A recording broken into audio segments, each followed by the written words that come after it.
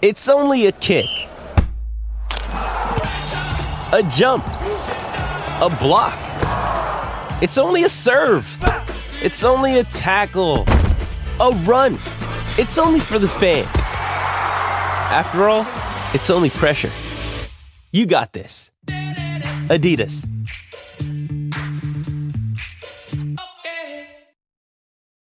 This episode is brought to you by Hyperice, the leader in advanced warm-up and recovery technology. They have tons of innovative products, like Venom-heated wearables to help soothe sore back muscles, Normatec compression boots to speed up recovery and increase circulation, and Hypervolt massage guns to improve mobility. Loved by athletes like Naomi Osaka and Erling Haaland. Try them yourself. Get 10% off your order with the code MOVE at hyperice.com. Now you're listening to wrestling news that matters from people you want to hear it from, deep from within the confines of the internet. Covering WWE like no one else and covering TNA because no one else will. You are listening to the best in the world, Ring Rust Radio!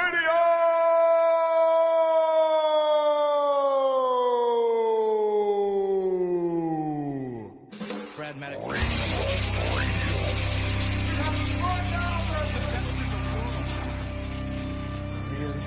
I got 141 and 2/3 chance of winning.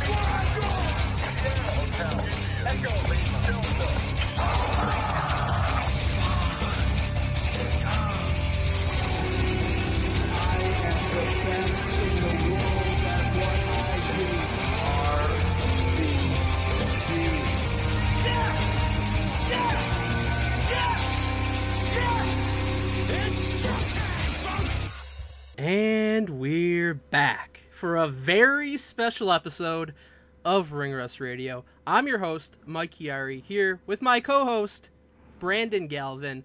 You're not hearing things. This is, I guess, an early Christmas present. It's still November on the calendar.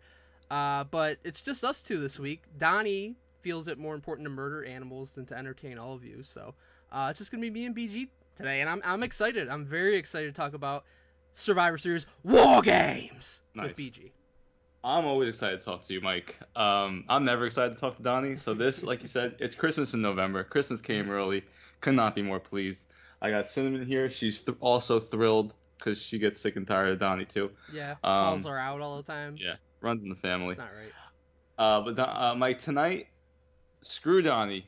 No more mention of Donnie. There might be some mention of Donnie. We have to rag on him a bit. He's not here. Again, as usual, he refuses to show up for the fans. It's not even about us. I've been sick for days, and I'm here. Yeah, you're here. Mm-hmm.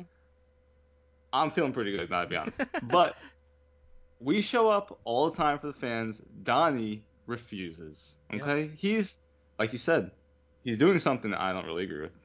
And on top of that, he just goes away. He's like, I'm just going to go to the mountains. Yep. No invite, no nothing. He doesn't care about anyone else but himself. He has invited me before, and I quickly said no. Well, smart man. I mean, I don't want an invite. I'm just saying. It wasn't even about us, Mike. He didn't invite any of the fans. Nobody. That's true. Okay? True. We show up for everybody. Tonight on our show, we're going to review Survivor Series War Games, Raw, and SmackDown. We have Dirt Sheet Busters, where Mike Yard brings us all the lies and rumors going around pro wrestling, tells you why they're fucking stupid. There's a lot of dumb ones going around. Very many. It's sad. We do have this week in All Elite. The rap game is over. We're done with that. It was terrible. We know. Donnie's not here. We're gonna have very civil conversations. We got the final wrestling pay-per-views of the year, December 10th, NXT Deadline and Ring of Honor Final Battle. Why are they on the same date? Don't know. Very silly. Makes no sense. I don't even know what was announced first either. I don't know. I don't care. No. Because even worse, I think they're at like the same fucking time. Well, are they at the same time, or is like NXT earlier? I was looking this up. I think they're both around the 4 o'clock range. Oh, so like. But that's even dumber. Like if one was earlier and one was later. I could very well be wrong, but I was looking it up, and for one article I found said 4 o'clock or 4:30. If they're both at 4, I can just watch NXT and I'll never see Final Battle. I will look it up before we get to that point. Don't fact check us just yet. Okay. But the other day I was looking it up and I saw that. Maybe I was wrong. But I could have just been on a bad article for all I know. But we do have fan emails. What article? No, because he doesn't even write anymore. That's true. Okay. Yeah, he's just worthless at this point. We do have fan emails. Those are never worthless, despite what Donnie says. Mike and I love getting the fan emails. We have some great ones this week, and so much more on the show. Mike, tell us more about what else we have going on at Ring Rust Radio. Yeah, guys, myself and Brandon are here. We care about you, the listeners. We're trying to entertain you. Do you want to hear more of this? Well, you can get us anywhere you get your podcasts. You can interact with us on Twitter at Ring Rust Radio. You can email us and be part of the show, ringrustradio@yahoo.com. Also, buy our merchandise, prowrestlingtees.com/ringrustradio. So many great t-shirt designs. I have a brand new one, the Hey Dude inspired Ring Rust Radio t-shirt. Again, for an audience of one, his name is George Cruz. He's mad that he thought that I was like disparaging the show. Hey Dude was a solid show. It was from when I was like fucking an infant, basically. But not a bad show. Not a Nickelodeon classic by any means. There's a lot better. It's a pretty good show. I don't know how it translates to being a t-shirt in any way. But there you go. Anyways, get those shirts. There might still be a sale of some kind going on. prowrestlingtees.com/ringrustradio. Maybe a Cyber Monday sale. Whatever it may be. If you didn't load up enough for Black Friday, I would order ASAP, as we always say, just to make sure that you could potentially get those in time for Christmas. Also, support us at patreon.com/ringrustradio. You can hear ad-free episodes, sign up for fantasy drafts and brackets to make us watch wrestling-related movies and pay-per-views, and so much more. But I think... All right, Mike, I have an update. Okay. I did some research, okay? I'm on a website called... Never heard of this website before, but maybe you have. ITNWWE.com. Never. Ever heard this? Never heard. Absolutely Okay. never. Well, they have previews up for ROH Final Battle and NXT Deadline. Tells me 4 p.m. Eastern for Ring of Honor Final Battle. Mm-hmm. Also tells me that the main show for NXT is at 4 p.m. Eastern. So that's why I was looking at the other. However, I found another article that says NXT is at 8 p.m. Eastern. So we will see how reliable ITNWWE.com The main really thing is. I've seen is that NXT was going to be at 4. I didn't know what time Final Battle was going to be at. So Interesting. Yeah. I don't know why. Listen. One of these shows better not be at the same fucking time. again, I kind of almost want that to happen so long. Survivor 46 is here, and so is On Fire, the only official Survivor podcast, and we have a twist this season. The winner of Survivor 45, Dee Valladares, will be joining us every week. We're going behind the scenes of the biggest moments, the how and the why things happen, and the strategy and analysis you can only get from someone like me, a Survivor winner. Listen to On Fire, the official Survivor podcast, wherever you get your podcast.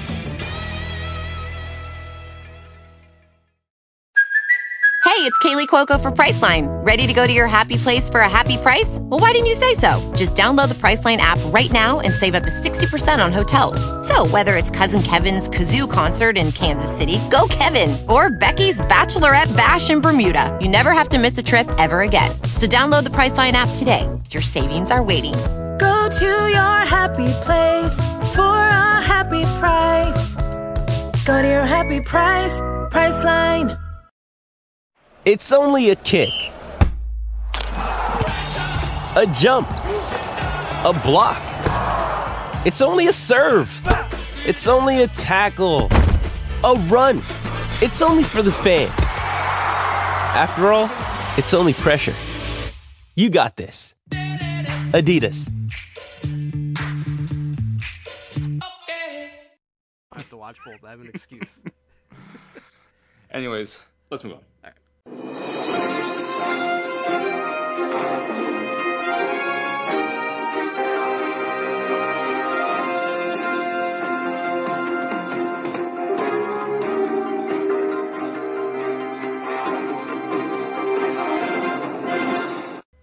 All right, Mike. I'm back with another update on NXT Deadline. Oh my god. I found the graphic on www.com. Okay. The real www.com, not ITN WWE. Okay. Right? It says 8 p.m. Eastern on Peacock. Oh. So, problem solved. So we know, but You- it's not you- entirely solved because we're still not sure on Final Battle. I think it's probably at 4 p.m. Eastern because NXT is at 8 p.m. Eastern. They don't want that smoke. I might still be just skipping that first one then. Nah, we gotta watch everything. I don't know. To never talk. We have to do it for the Rusties. To never talk about it. No, because I just realized we do have the Rusties the following week. That's true. I'm not sure if Jericho versus Claudio is gonna make my Rusty nominations in any sense, though. Never know. I guess. Well, I do know is that we're here to talk WWE without Donnie, so we can have a very pleasant conversation. Mm-hmm. We can ridicule everything. We can praise things that we want. It doesn't matter. This is a safe space now. We don't have the yelling from Donnie. We're going to get right into this. I know something from this show made my nominations. Yeah. Probably I gotta be honest. Mm-hmm. I know what you're talking about. But we're going to get right. No. All right. Favorite moment? It's Jey Uso hugging Sami Zayn. Of right? course. That's the moment that you're talking about. We need to beat around the bush. It's now in your top 5 favorite moments of the year. It's definitely in mine. However, I've been doing my Rusties, Mike, for months. Okay. Mm-hmm. I take the unlike Donnie, I take the Rusties very seriously. I think I'm pulling a Donnie. I haven't done anything yet. That's fine. There's like 3 weeks ago. Okay, good. But the moment where Jey Uso says, "I don't care what the tribal chief thinks." Yes. The visceral reaction that I had as the camera zooms into Roman Reigns' face and Sammy's in the background with the same reaction I have of like, what the fuck did you just say? That's been in my top 5 for the whole year. That was an amazing moment, no doubt. So you know what? Let's talk about it right now before we even get into this. I have in my top 5, I won't say where it is, but Vince retiring and Triple H takes over, and CM Punk's press conference at All Out. So would you consider those fair game for that, or are we thinking that type of category is really something that's just for on-screen during a show? That's a good question, because we've never really had anything that would... Exactly. That was so big, like, outside of it, that it would, like, break the top 5, you know what I mean? I do know what you mean. That's why I've been going back and forth on it. Yeah. I don't know what we would even call, like, like a separate category for that. Because like Vince like retiring is like the biggest thing ever in the history of wrestling. Exactly. So it just trumps everything. So it's like not really fair. I agree. To me, it's the biggest moment of the year. I agree. I know. That's I don't know. Because right? we could create another category, but like it would just be for this year. Right. Exactly. Because nothing like that's ever gonna happen again. Right. The last thing would really be like the creation of AEW. Or Vince buying WCW, right? Things like that. Or when Triple H buys AEW. That'd be amazing. Yeah. So something for us to think about, not to determine right now, but that's why right now the Jey Uso hugging Sammy is one of my personal favorites. But when I was doing the Rusties after Survivor Series, I was like, I don't know if it's crack. I don't know if that moment for me is better than the emotion I had of Jay saying, "I don't care what the tribal chief thinks," which was part of like the best segment. It might not win, but it makes my top 5, that's for sure. For sure. So that's our easily favorite moment. No doubt. I mean, I'm assuming the main event's your favorite match as well. Yeah, for sure. I mean, we could probably go like match by match if you wanted to, because there's only 5 matches and we don't have to spend for sure. I much just think time. we're right on these categories, right? I think it's just kind of obvious. Yeah. Right? I don't like the women's War Games match. All right, here, Mike. I've been saying it for a while. I'm not a fan of War Games. Yeah. And this pay-per-view didn't do it for me as far as changing my perception of it. I just personally think that War Games, which is one of my least favorite gimmick matches, is stupid. Yeah. It's it happens twice in the night where they go, "Oh, now War Games starts," after 25 minutes of people being in there, getting their ass beat, and it's like it doesn't even matter. And I hate that. I didn't like that when TNA was doing Lockdown. I didn't really watch War Games in WCW in the past. And so the NXT style of War Games and what we have, I know it's reminiscent of the past. It's a little different, but it's the same idea. And for me, I just would rather it be like a Hell in a Cell. I'd rather not be beholden to this. And I know Triple H has been talking about, oh, well, we're going to probably get rid of Hell in a Cell because it's really just to be a match that's challenged for the blow-up of feud. Well, really, War Games is the same thing, and he was doing that in NXT. Like, he does gimmick-style pay-per-views as well. Yeah. War Games is one of them. War Games is only happening because you decide it should be on Survivor Series. I mean, to me, War Games just... I was watching the women's match, and it's a good match, but I kept thinking, I kind of already seen this like 3 times in NXT, and they were probably better, if we're being honest. Mm-hmm. And you have to go grab weapons underneath, which is always fun, of course, but it just doesn't do it for me. And so to me, I think, Mike, I would grade Survivor Series. It's a good show. I think it's like a 6.5, 7 out of 10. There's great. The Becky jumping out the cage was awesome. There's good moments. Jay hugging Sammy was incredible. Obviously, everything was kind of building up to that. But War Games just doesn't do it for me. So I'm wondering, does it do it for you? Do you have a higher grade than I do? I mean, everyone agrees it's a good wrestling show, of course, but I just don't think it's a top 5 pay-per-view for WWE. I think it's one of the lower ones. Yeah, I would probably grade the pay-per-view overall like a 7.5. That was my thought coming out of it. I think that, you had 4. I thought the men's War Games match was a really good match. Survivor 46 is here, and so is On Fire, the only official Survivor podcast, and we have a twist this season. The winner of Survivor 45, Dee Valladares, will be joining us every week. We're going behind the scenes of the biggest moments, the how and the why things happen, and the strategy and analysis you can only get from someone like me, a Survivor winner. Listen to On Fire, the official Survivor podcast, wherever you get your podcasts. This episode is brought to you by Hyperice, the leader in advanced warm-up and recovery technology. They have tons of innovative products, like Venom heated wearables to help soothe sore back muscles, Normatec compression boots to speed up recovery and increase circulation, and Hypervolt massage guns to improve mobility. Loved by athletes like Naomi Osaka and Erling Haaland. Try them yourself.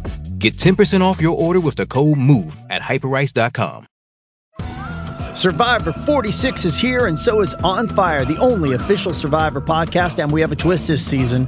The winner of Survivor 45, Dee Valladares, will be joining us every week. We're going behind the scenes of the biggest moments, the how and the why things happen, and the strategy and analysis you can only get from someone like me, a Survivor winner.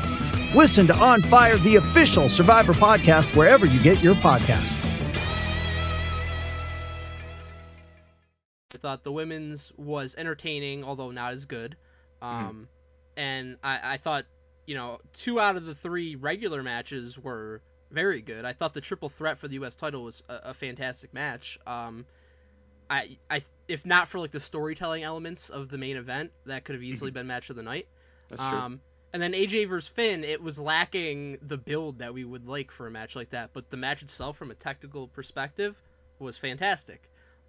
Ronda versus Shotzi, couldn't have given 2 shits about that match, unfortunately. Yeah, I agree. They tried, but yeah, 4 out of the 5 matches, very good. So I mean, I think that gives, and the main event itself, I think, elevates it for me to a 7.5. The storytelling elements and everything that it sets up for the future. I think that was enough to give me a 7.5. So not an incredible pay-per-view, but I thought it was a good pay-per-view. I enjoyed watching it. It wasn't like too ridiculously long, which I appreciated. So it was good. The conversation about War Games. I'm with you to a large degree, and we've talked about this before. Like, War Games, in a lot of ways, it doesn't make a lot of sense. And there's other match types where like you have to. Like the casino ladder match we talk about. It's like, yeah. So you can't like go and get the title until everybody's been in the match. So what's the point? You can't even start the match for 20 minutes. Right. I think there's got to be a better way. I think you could tweak because Triple H already has tweaked War Games to make it better than the original War Games, which is taking the top off so you can do a lot of the high spots, which is a big part of what makes like the NXT War Games and then the War Games we just got more entertaining. Certainly. Is like the Becky Lynch leg drop, like you said, was fun. Every time friggin' Io does a moonsault Yeah, off the top of the cage, great. it's absolutely beautiful. Like, if we're not getting those moments, it's not as good. So I think that he has kind of taken Dusty Rhodes' vision and tweaked it and made it better, but I think you make it better in other ways. Maybe you start just with a 5-on-5 match and you don't have, people come in intervals. Or if you're going to have people come in intervals, maybe you're allowed to try to pin somebody before. At least you're creating the illusion that a match could end before everybody comes in. That's good. That's a good point. I think that, because when you mentioned I also was debating initially, hey, let's have everyone in the ring at the same time. Right? It's almost like what Blood and Guts a little bit. Obviously they have the top of the cage on, but it's essentially that. Yeah. But I think you're right. I think keeping it where you still have the intervals, but having the pinfall or submission would definitely change it up for me. As I think that's all I would need from it, because then the match it's just an eligible match at that point. And here's another thing. The advantage really works into that, because now the advantage, like, yeah, someone's gonna get their ass beat for like 3 minutes. Okay, it doesn't matter. They can't even get pinned. So what's the point? Right. And then by the end of it, when everyone's all there, it's like it never happened. Everyone's dead already, anyways, regardless of. What you could also do is you could start with 2 people and just get rid of the advantage. It goes, and then one person from each team comes in. So you're always the same amount. You're 1v1. Yeah, you're 2v2. I hear you. I think just for the sake of what War Games is, I think you want to keep that advantage style, because then the 2-on-1, 3-on-2, etc. makes it where, okay, well, maybe there will be a pinfall, and you don't, like, at least the element of maybe Roman Reigns doesn't even get in, or maybe Drew McIntyre doesn't get in. Right. Like, if it was the heels and then like, imagine one scenario in like a couple of years where it's like the heels are already all in because they had the advantage, and then Drew McIntyre doesn't even get in the match, his team loses. Yeah. It's like, you know, I think that's a good storyline development. Right. And the thing is, like, it probably would never happen, and they probably would always make it to the end. But Right. at least you could, like, maybe see it being a possibility. And I think that would add to, like, the overall enjoyment of the match, because, again, it's like you're not fighting for nothing. There's a reason for the fighting, because you could potentially win the match. So Yeah. I do agree with that. I do like... I like the overall idea of War Games. I love the stable warfare that you get out of it. Like, Yes. 100%. under what other scenario were we going to see the Bloodline wrestle together? I mean, it could have been obviously in a traditional Survivor Series match, but this is more interesting because you're having to all work together as one, where that's not really the case in a Survivor Series match. So I think it gave us an incredible moment, something that will be talked about for a long time, which is the Bloodline having their first match together. Sami Zayn, I guess, being accepted into the Bloodline fully by fully turning on Kevin Owens, which was an amazing moment as well. Him being conflicted, but then deciding, like, you know what, I'm going to stick with these guys. They've let me in. I'm going to hit him with the low blow, hit him with the Helluva Kick, and then the best part, leaving him for Jey Uso to get the pin so that he could finally earn Jey Uso's trust, and then they hug it out afterwards. Like, it just incredible storytelling in that match. So I see the merits of War Games without question, but I think there's tweaks that can be made to make it even better. And again, I'm fine with keeping this as an annual thing. I would also be fine with making it where, like, okay, you can challenge, like, somebody to a War Games match, just like Triple H was talking about, like, getting rid of Hell in a Cell, so you can challenge somebody to a Hell in a Cell match, which is something that I agree with. So either way, I think I want them to at least have this as an available option moving forward, because I think that when done right, it brings a lot of value. Certainly. I do agree with you in the Bloodline War Games, to me, elevated War Games, not the other way around. And I know it was just a result of, all right, let's finally have them together, but I think the storyline, that was kind of, for WWE standards, exceptional storytelling within that match. Except I was wondering, though, after the match, I was like, would it have been better because they sent Jey Uso out there as the first person. Yes. And I was like, wouldn't it have made a little bit more sense for Sami Zayn to be the person to go out there first, to show his loyalty and get his ass beat in a 2-on-1? Because then Sami is then said to go out, because I was like, all right, well, they're going to send Jimmy to go help Jey. No, right. Roman Reigns like, no, Sami, you go help Jey. But then Sami's like conflicted, but he's supposed. When you drive a vehicle so reliable it's backed by a 10-year, 100,000-mile limited warranty, you stop thinking about what you can't do and start doing what you never thought possible. Visit your local Kia dealer today to see what you're capable of in a vehicle that inspires confidence around every corner.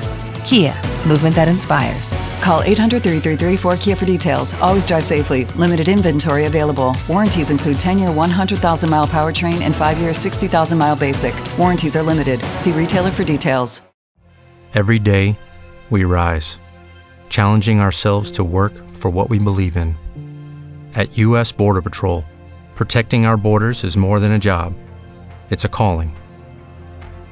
Agents answer the call, working together to keep our country and communities safe.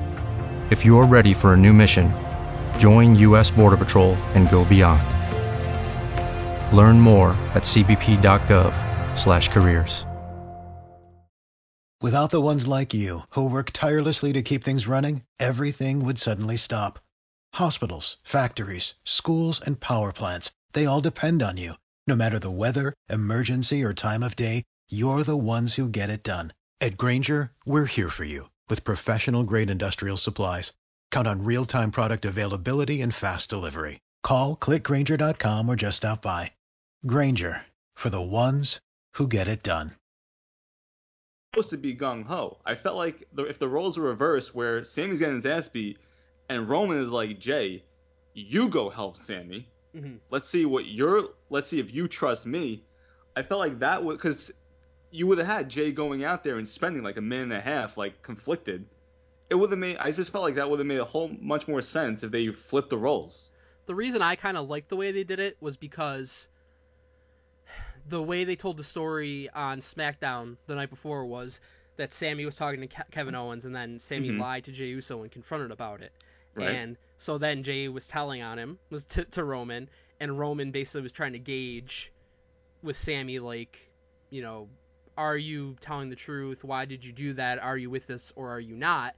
And I think by having Jey go in and then saying, hey, Sammy, you have to go in and save this guy who's been trying to get you kicked out of our group, like, I kind of like the dynamic. And the thing I like the most about it is because it was like a bait and switch where, like, it's like, oh, obviously Jimmy is going to be sent out there to go help Jey, and Jimmy himself is selling it like, yes, I'm obviously going to go out there. And then Roman says, no, I'm pulling you back, you're going out there, Sammy, while he's sitting in his chair in the cage, which was an awesome thing. Like, that was a great moment, I felt like, where Roman kind of like dictating who's going out and why and pulling the strings. So I think it could have worked the other way. I agree with you on that. Yeah, I like the way that they kind of told that story.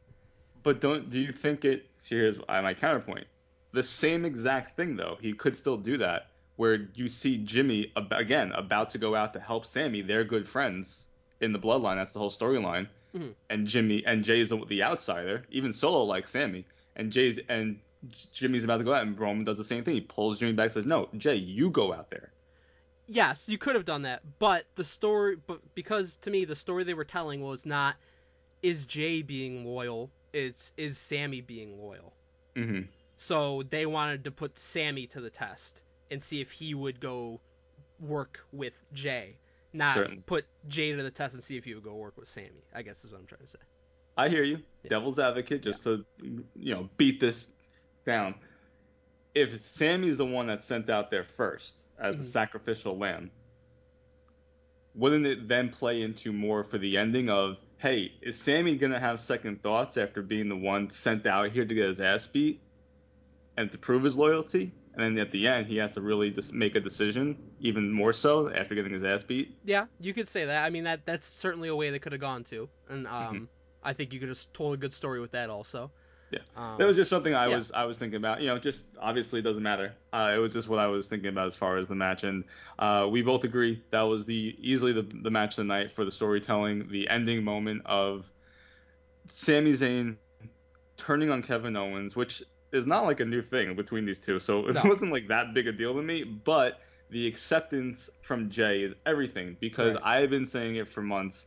I think Jay is the underrated one in the whole Bloodline storyline. For sure. Spoilers for my Rusties. There's a lot of Jey Uso involved here. I mean, before anybody else was even part of the Bloodline, it was just him and Roman. Yes. He was carrying a huge load on his back for, creating the Bloodline, essentially. Certainly. And the work that he did back then, 2 years ago, is incredible. And he just continues to play his role to such perfection.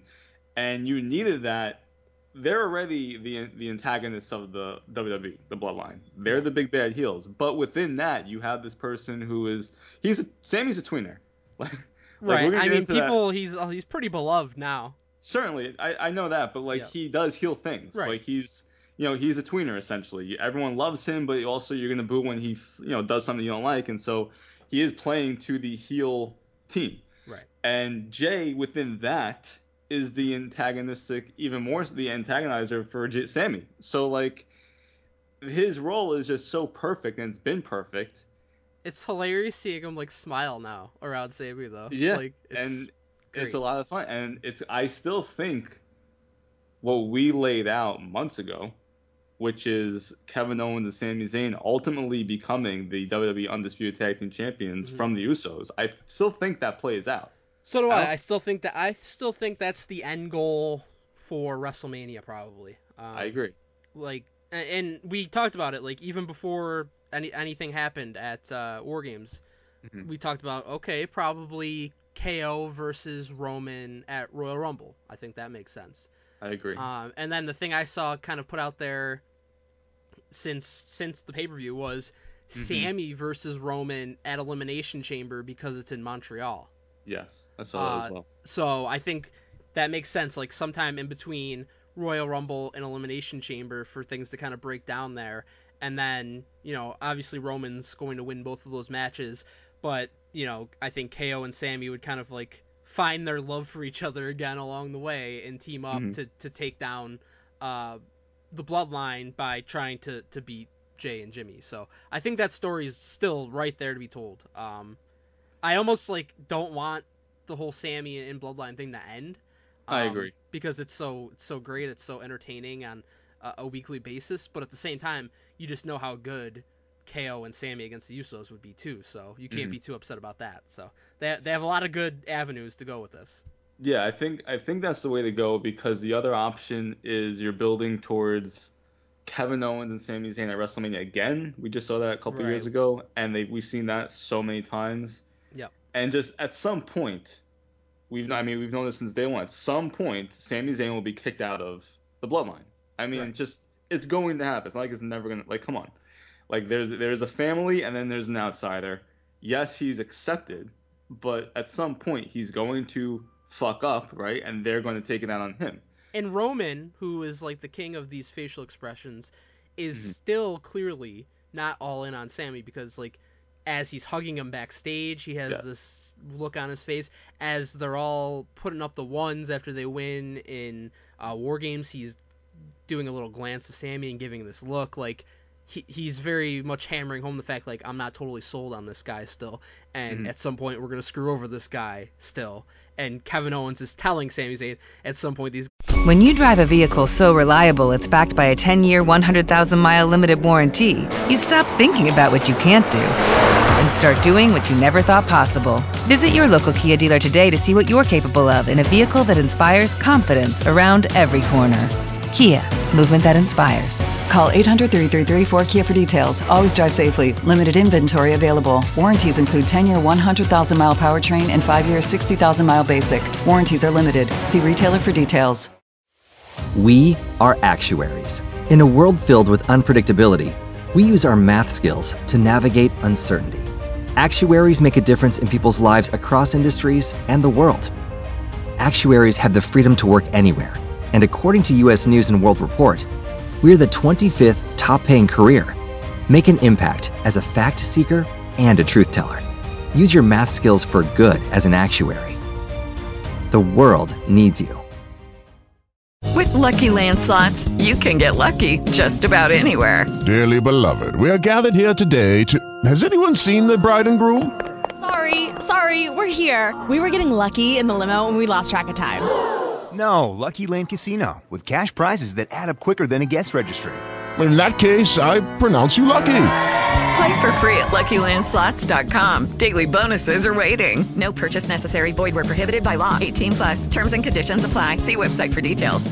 Guys are going to screw you over, and it's going to come to fruition. It's just a matter of when. Agreed 100%. You need to have, and a lot of factions have this, where you have the one guy that's the sacrificial lamb. That's what Sammy is for this. And the beauty of it is he comes out being a huge babyface. So. Exactly. And that's what we've always said since NXT days, right? He was one of the best babyfaces in the world. He does such great heel work, but there's just a natural progression over the year of the work that he did with the Bloodline. It's just perfect storytelling. So he's going to be a huge babyface. I would love to see the match with Roman Reigns and Sami Zayn. It kind of reminds me a little bit of like Triple H going against Cactus Jack and Mick Foley in 2000, where there's no chance that Kevin Owens or Sami Zayn, or at that time Mick Foley, is going to beat Triple H. Like at that time, Foley's career is one. Everyone just knew he's done, right? And as much as you wanted Foley to beat Triple H, like they were positioning Triple H. That's going to be the top guy, and so he lost. And then he goes into WrestleMania as champion. I think the same thing with Roman Reigns, right? He's going to beat Kevin Owens. He's going to beat Sami Zayn. So where do you? And they don't have a shot to beat Roman Reigns right before WrestleMania. That would make no sense. Right. Whether it's The Rock or Cody Rhodes or whoever, it doesn't make sense for Roman Reigns' championship run at this point to end before WrestleMania. Not when you're this close. Yeah, I think Triple H knows that as well. And so from there, where would you go with Kevin Owens and Sami Zayn? Yes, you could do a singles match, which we've seen before, but why not? If you're going to take down, we've been saying this for a while, if you're going to take down the Bloodline, it almost makes sense for it to all, at some point, I understand there's a whole thing of like, you can do it like piece by piece, where it just all crumbles, right? The Usos lose the titles first. You know, Solo was like the IC or US champion. He maybe loses first, then the Usos, then Reigns is the final building block that falls. Or just in one fucking night, they get taken down. And I think that's what happens at WrestleMania. At WrestleMania, that's right. That would be like the best way to do it. Kevin Owens and Sami Zayn, they win maybe on night 1, night 2. I mean, I've been assuming it's Cody Rhodes. Do you agree it's probably Cody Rhodes? I agree it's Cody Rhodes. Again, if he's healthy, of course. And I think he will be. I think the bigger X factor is The Rock in play or not. Yeah, I doubt it. And if he is in play, then I think you maybe have to go back to like the idea that's been bandied about of like having Roman work 2 matches at WrestleMania, because The Rock, you don't want The Rock winning the Royal Rumble. It's unnecessary at that point. So, yeah. But I think for sure it's going to be Cody versus Roman, because again, you built up Cody to this point. I think it was always leading to that. It's what he wanted. It's what he like basically agreed to in order to come back, was to become world champion. So I agree. I think it has to happen. Yeah. The whole thing about The Rock, I've been doing a lot of thinking about this. Does it really make sense for The Rock to come back to challenge Roman Reigns? Or would it make more sense for them to team together? Well, they are family. Like what? Like Roman has really not done much of anything to say like that The Rock like sucks or anything like that. Like sometime you would have some type of breadcrumbs leading up to that. I know they had it like on Young Rock, but in just like a general sense, there's no real animosity. We know they did a movie together, right? So it's like, why would The Rock just come back just to be like you would almost be kind of like an asshole, but like, hey Roman, I'm really the tribal chief. I'm the one that really sets that. Well, so was your father, The Rock. Like Rock. Like, what do you mean? Right. I mean, I don't think there's real animosity, but I think that you could use that and build an interesting story. An idea I did have that I think would be somewhat interesting is if you were able to get The Rock, would be maybe you do, because this is a little bit convoluted, but I was just trying to think of things that you could do if you have The Rock, and if you have Cody Rhodes, you're going to need somebody to win the Royal Rumble, and you're going to have The Rock somehow involved, and all this other shit. Yeah. What if you do a situation where it's like Cody and Seth do like, they both win the Rumble, like a Bret Hart, Lex Luger situation. And they both go over the top and, trying to figure out like who's going to face Roman, and you bring The Rock back that way, and The Rock teams with Roman maybe on like night 1 of WrestleMania, and they have to face Cody and Seth, and if Cody and Seth win, then they both get the title shot or something like that, and then you get that on night 2, and maybe you set the stage for a future match between Roman and The Rock that way. Maybe The Rock does something in that match. Maybe you do that at like WrestleMania 40, something of that nature. I think would be interesting if you'd be able to pull that off. But it's fascinating. Yeah. Because I mentioned them being a team, I never thought about who they would potentially face. Right. And that would be pretty cool as far as them being regardless, I really like the idea of Seth and Cody winning the Royal Rumble, because it just continues their rivalry, and then whether it happens, my whole prediction is if you got Roman Reigns and The Rock at WrestleMania, if they lock that in, that it would be Cody against Seth at WrestleMania in a rematch.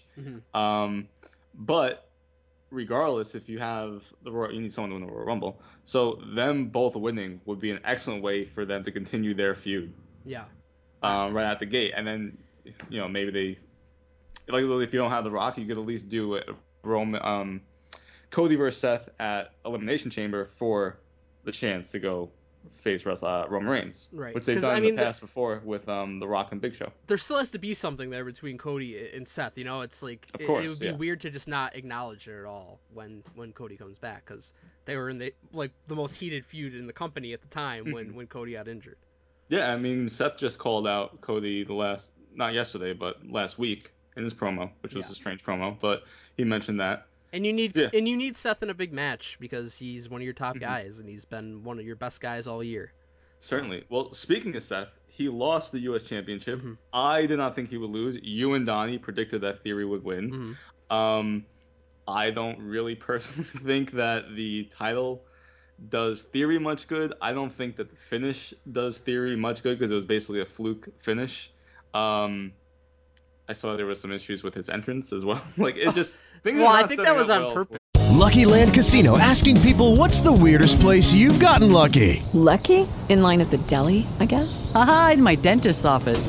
More than once, actually. Do I have to say? Yes, you do. In the car before my kids' PTA meeting. Really? Yes. Excuse me, what's the weirdest place you've gotten lucky? I never win and tell. Well, there you have it. You can get lucky anywhere, playing at LuckyLandSlots.com. Play for free right now. Are you feeling lucky? No purchase necessary. Void where prohibited by law. 18+. Terms and conditions apply. See website for details. Step into the world of power, loyalty, and luck. I'm gonna make him an offer he can't refuse. With family, cannolis, and spins mean everything. Now, you wanna get mixed up in the family business. Introducing The Godfather at ChumbaCasino.com. Test your luck in the shadowy world of The Godfather slot. Someday, I will call upon you to do a service for me. Play The Godfather, now at ChumbaCasino.com. Welcome to the family. VGW Group. No purchase necessary. Void where prohibited by law. See terms and conditions. 18+. Hey guys, it is Ryan. I'm not sure if you know this about me, but I'm a bit of a fun fanatic when I can. I like to work, but I like fun too. It's a thing. And now the truth is out there. I can tell you about my favorite place to have fun. Chumba Casino. They have hundreds of social casino style games to choose from with new games released each week. You can play for free anytime, anywhere. And each day brings a new chance to collect daily bonuses. So join me in the fun. Sign up now at ChumbaCasino.com. No purchase necessary. VGW Group. Void where prohibited by law. See terms and conditions. 18+. Yes, but it was kind of funny. Well, regardless, they just make this guy pretty much like a joke overall. Seth called him a kid right on Raw, so they're going to continue this feud, it seems like. And what is your feeling about Theory winning the champion? I know you predicted this last week, but to me, I just feel like they don't have a championship on Raw. They acknowledge this on the shows, and to me, with the U.S. Championship being on Seth, I was like, okay, the championship has been elevated. I can understand now being a main championship on Raw that someone wants to go after. Now that it's on Theory, I don't feel that way, and it's more as what was always said, right? The man makes championship. And Theory doesn't make the U.S. title for me. So what do you feel moving forward with Austin Theory as champion? So I enjoyed Seth as champion. I enjoyed Lashley's champion because I agree. Yes. I thought they brought credibility to the championship. I mean, they're established guys, former world champions. And like you said, there's no world championship on Raw consistently. So to have a top guy have the title makes a lot of sense. At the same time, the way I've long looked at the U.S. title is, that's a building block title. That's a title you give to an up-and-comer, and you give him a good title reign, and you prepare him for bigger and better things down the line. So I think there's obviously different ways you can go with it, but I don't have a problem with Theory winning, and we talked about this ad nauseum. The way that they got here was fucking stupid, and no matter what happens from here on out, there's other ways you could have gotten here that were better. But I do think that Theory's presentation has been a lot better since the Money in the Bank gaffe, and I think that his performances have been better, his promo work has been better, and he's been presented better in matches too. I understand technically he won on a fluke, but I thought he looked good in that match, that triple threat. I thought, again, outside of the main event War Games match, the triple threat was the best in-ring match of the night. I thought that all the guys got their shit in that match. There was a lot of just a lot of good connectivity between the three of them. I felt like they had really good chemistry. Like those closing sequences with like Theory doing the leapfrog over Lashley for the spear, Seth using Theory as like a launching pad to do the stomp onto Lashley was awesome. Lashley spearing Seth when he tried to do the Falcon Arrow, and then Theory taking advantage by pinning him. Like I thought that was just really entertaining stuff, really great sequences. And again, even though Theory basically falls on top of him to pin him, he beat Rollins and he beat Lashley, two former world champions, at the same time in the same night. So, and he, as a heel, it's okay for him to win that way. So I think that makes him look good. I don't think it makes him look like a complete fluke necessarily. And then I think that his segment with Rollins on Raw was really good too. I think that he didn't look like he was out of place standing there in the middle of the ring with Rollins. I thought that he acquitted himself well on the mic. So I have no problem giving Theory that shot because, I know you're not the biggest Theory guy. I'm a big and that's fine. I'm a big believer in Theory as a top guy. Even before he won Money in the Bank and that kind of stuff, I'm like, I see this guy as a future world champion. I see it even more now because I think that his presentation is better. I think him as a more serious guy. I think you could believe him as a potential world champion in the future. And I think letting him feud like one-on-one a little while with Rollins will be good for him as well. So, and you could even trade the title back and give it back to Rollins at some point. Either way, you're establishing Theory in these, championship feuds, and I think that's a good thing for him. So, again, I would have been fine with keeping the title on Rollins because he's one of your top guys, and you can make the title feel important. But I'm also fine putting on Theory because you're building up the wrestler by having him hold the title. Moving on down the card, I want one name for this next question. Okay. Who is Ronda Rousey going to be feuding with next? Next? Yep. Because she just beat Shotzi. I mean, it's basically done. Like Raquel, they said, is out, quote unquote, 4 to 6 weeks with an elbow. Yeah. They tell me they say broken elbow. It's like you probably shouldn't say broken, but regardless, I just 4 weeks with a broken elbow. Right. I was like, why'd you guys say that? But I want one name on who she's going to feud with next. Here's the thing, like, man, SmackDown is so devoid of like credible women's challengers. Yep. And, I'll kind of tie in the whole Ronda versus Shotzi thing into this discussion, I guess. But, like, I like Shotzi a lot. I think she's, got a good character and she's fun. And I think, if you built her up over time, she could be somebody that the fans get behind and want to see win the title. I think she's better than Liv Morgan is, who actually did get to win the title. But you just had her fucking win like a 6-person match and then become number 1 contender, and there was never any belief that she could ever beat Ronda Rousey. And right now you have nobody on the SmackDown women's roster where there's any belief that they could beat Ronda Rousey. It's just it's not there. The only person that I could believe could maybe beat Ronda Rousey would be Shayna Baszler, but you just started with them in a partnership, so it would make no sense to do that already. So I really don't know what the answer is because there's nobody on the roster who can challenge her. Like, I don't know. It'll probably be some like random. It'll probably be Natty or is she out? I don't even know. And then Ronda just fucking beats her. Like, because you have time now in between now and the next pay-per-view, which is the Royal Rumble. So it's gonna be all kinds of holdover shit. So there's not going to be any kind of legitimate contender coming to beat Ronda. So I think the real question is who's going to be her opponent at the Royal Rumble? Because I don't know who they have that they can build up to that level that quickly, unless Sasha's coming back. Unless Charlotte's coming back. Which Charlotte, I guess, like posted photos of her like her boots on like her Instagram or something like that. So she's probably coming back very soon. So it might be Charlotte versus Ronda as like the Royal Rumble match, but It is Ryan here, and I have a question for you. What do you do when you win?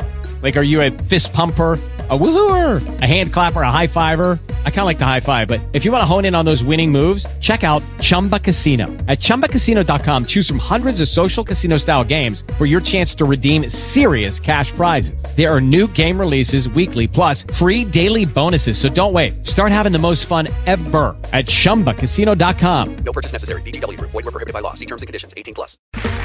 Okay, round two. Name something that's not boring. A laundry? Ooh, a book club. Computer solitaire, huh? Ah, sorry, we were looking for Chumba Casino. That's right, ChumbaCasino.com has over 100 casino-style games. Join today and play for free for your chance to redeem some serious prizes. ChumbaCasino.com. No purchase necessary. Void where prohibited by law. 18+. Terms and conditions apply. See website for details. Lucky Land Casino, asking people, what's the weirdest place you've gotten lucky? Lucky? In line at the deli, I guess? Aha, in my dentist's office. More than once, actually. Do I have to say? Yes, you do. In the car before my kids' PTA meeting. Really? Yes. Excuse me, what's the weirdest place you've gotten lucky? I never win and tell. Well, there you have it. You can get lucky anywhere, playing at LuckyLandSlots.com. Play for free right now. Are you feeling lucky? No purchase necessary. Void where prohibited by law. 18+. Terms and conditions apply. See website for details. I don't want to see that. We've seen it. I agree. Like, why do we need to see that again? I agree. I don't want to see that right now. Yeah. But there's no other option, I don't think. I guess you could call somebody up from NXT, but there's nobody ready there either. Like Mandy, but she's a heel and she's champion, so it's not going to be her. Mm-hmm. It's so just to answer the question that I proposed, as I was on WWE.com and the Superstars page, because SmackDown we know is devoid. I was like, okay, Valhalla, because she's new and there's there's no one else. But I don't think it would be her because she's a heel. I don't even know if it matters, to be honest. There's no there's just no one else. And it's funny as you watch a War Games match on the Raw side, which is stacked with people. Yeah, why is it so unbalanced? That doesn't make sense. It makes no sense, and it's once again why in my opinion, there should not be a brand split anymore. Yeah. And I really hope that they do away with this. There's rumors now about a draft next year, and I really just hope that Triple H recognizes that we don't need a brand split with this type of roster that they have. Right. It's unnecessary. And the holes that they have now, it's not just the women's division, because it really is also for the World Championship, where Roman Reigns is essentially on SmackDown all the time for the most part. He maybe shows up here or there on Raw, but he's really on SmackDown. That's why they just say, like, the U.S. champion is the main championship on Raw, is because we don't have the main fucking championship on SmackDown. Right. You should have the opportunity to be able to see AJ Styles versus Roman for the world title, but you can't because of this brand split, which isn't necessary. It's unnecessary, and then we just had a War Games where the Bloodline eliminated 3 top-tier contenders in Sheamus, Drew McIntyre, and Kevin Owens. Right. Which I know it's a 5-on-5, but still, like, those are your top contenders. Drew McIntyre got beat. We know Sheamus has no chance. Kevin Owens, we're going back to that, which you already saw at essentially the start of the Tribal Chief run. Right. So now we've gotten to the point, because Roman Reigns champion for 2 years, which I have no problem with, but we're going back to Kevin Owens at the same point in time that we were 2 years ago. Right. It's crazy. And it's because there's no one else available to them. Yeah. And I guess I don't have as big an issue with that, because now the story is different because of Sammy's 100%. involvement. And and assuming we're gonna get Sammy versus Roman after that, then we've got our bridge to WrestleMania where we finally get something new. Sure. But yeah, I agree. Like, what if Roman were to retain at WrestleMania? Then what would you do then? I've been thinking about that too, because I have no problem with that. Yeah. But and just so I'm clear, I don't have a problem with the Kevin Owens moving forward going up against Roman Reigns, because the storyline, like you said, storyline is different. I totally get it. To me, a lot of things are different because you have the bloodline. I know people are like sick of it, but to me, once they brought Solo up and he beat Drew McIntyre, I was like, okay, this is complete. Now it's different because now you have someone else involved. I want to see where this goes. You have the Sami Zayn stuff, Sami Zayn, Kevin Owens, all that. I totally get it. I'm just saying that as far as the people who are contenders, we're right back to the start, because you already went through everyone else on SmackDown and there's no one else available to you. Right. That's the problem. Yep, I agree. So the women's division on SmackDown is a mess. AJ Styles and Finn Balor we said good match. Yep. Moving forward, are they now officially done after the Raw match? Do you I would think? hope so, because basically AJ said like, all right, we're gonna settle this once and for all tonight. Mm-hmm. Once and for all. All right, better be. Yeah. I gotta be honest. I'll be honest. I mean, I've been saying it for a while. I hate the Judgment Day. I just think they're boring. I don't enjoy it. I mean, Rhea and Dom showed up on fucking Thanksgiving to mess up Ray, which was great. I didn't realize, I guess, or just oblivious to the fact that Ray is essentially injured. He had a fucking cast on his leg. Oh, he had the walking boot on. Yeah. Yeah. That's what. Yeah, because I had read he was on, supposed to be in the World Cup tournament, and they took him out because he was injured. So yeah, that's a shame. Yeah. I agree with you about the totality of Judgment Day. Like, it's not doing like Damian Priest any favors at this point anymore. No. You know, you could argue it's not really doing Finn any favors at this point anymore. But I have enjoyed the kind of evolving dynamic with Rhea and Dominic. Like, Dominic's definitely more interesting than he's ever been. Like, that's not even a question. And sure. I think Rhea's presentation's been really good. And again, I always say this, I think she's kind of like who your eyes are drawn towards when it comes to the Judgment Day. Like, she's always doing something on the outside of the ring and having some kind of influence. And then the segment with attacking Ray on Thanksgiving in front of like the little children, in front of Ray's wife, was like, that was incredible. Like, they need to do more of that type of shit, and I'm glad they did it. And then I'm glad they put it on TV also, because they had just kind of put it on Twitter on Thanksgiving, but then showing it to everybody, like, that stuff is amazing. Obviously they're going back to Dominic versus Ray for WrestleMania, I would think. I would hope so, yeah. So what I really wouldn't mind is just keep Dominic and Rhea as a pairing, and then Finn and Priest can kind of do their own thing, and I think that might be everybody might be better off for that. I agree. It's the only if they do a draft, which I'm not a fan of having a draft, but it's the only like saving grace for these two is if they do a draft and they get split. Exactly. Because it's done. I mean, Finn Balor, I know they like to put him in groups and everything, but it's just not working for me. And I think it's a real shame for Finn Balor, who it just feels like, I know he just went, it's crazy, he just went up against AJ Styles, but I just feel like it was a waste. Yeah, I mean, again, because there was a story, which was AJ doesn't want to join the Judgment Day, but like it's not a story that anybody really could get invested in. And again, like I feel like if you had that same match, but you had an actual story that you could sink your teeth into going into it, we'd be like, holy shit, fucking 5-star. But instead, it's like, that was a really good match, but I wasn't invested at all. Which is that and you had the interference with them. It's just, I don't know. It doesn't do it for me, and it's a shame because Finn and AJ are two of my favorites. Now I like a bunch of them involved in this, but it's just not working for me. I'm really waiting impatiently, I guess, for them to be done with this. I have hope that at the very least AJ is going to be doing something more interesting now, because, you know, again, we're kind of trending towards WrestleMania season now. You're done with this feud, hopefully. AJ's coming off a big win, so hopefully finally you're going to put him in something that matters. I wouldn't mind if you did AJ maybe in that United States Championship scene or something. Could be good. AJ against Theory?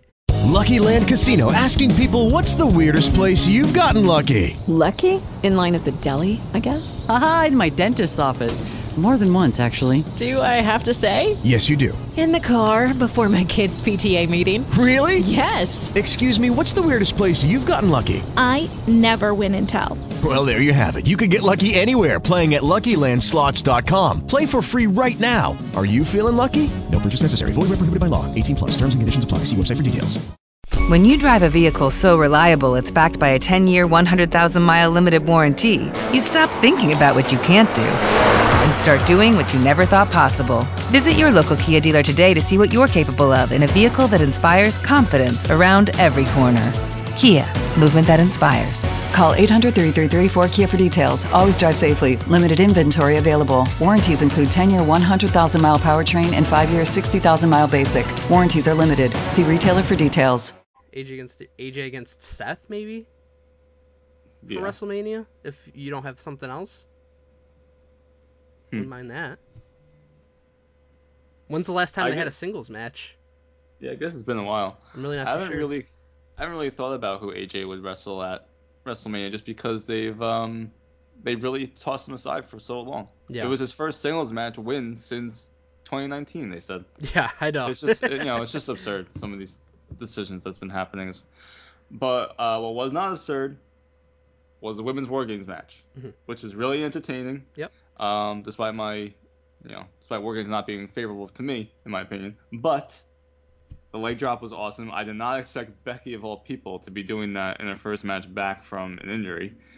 And Team Bianca winning was the right call once you had Becky involved.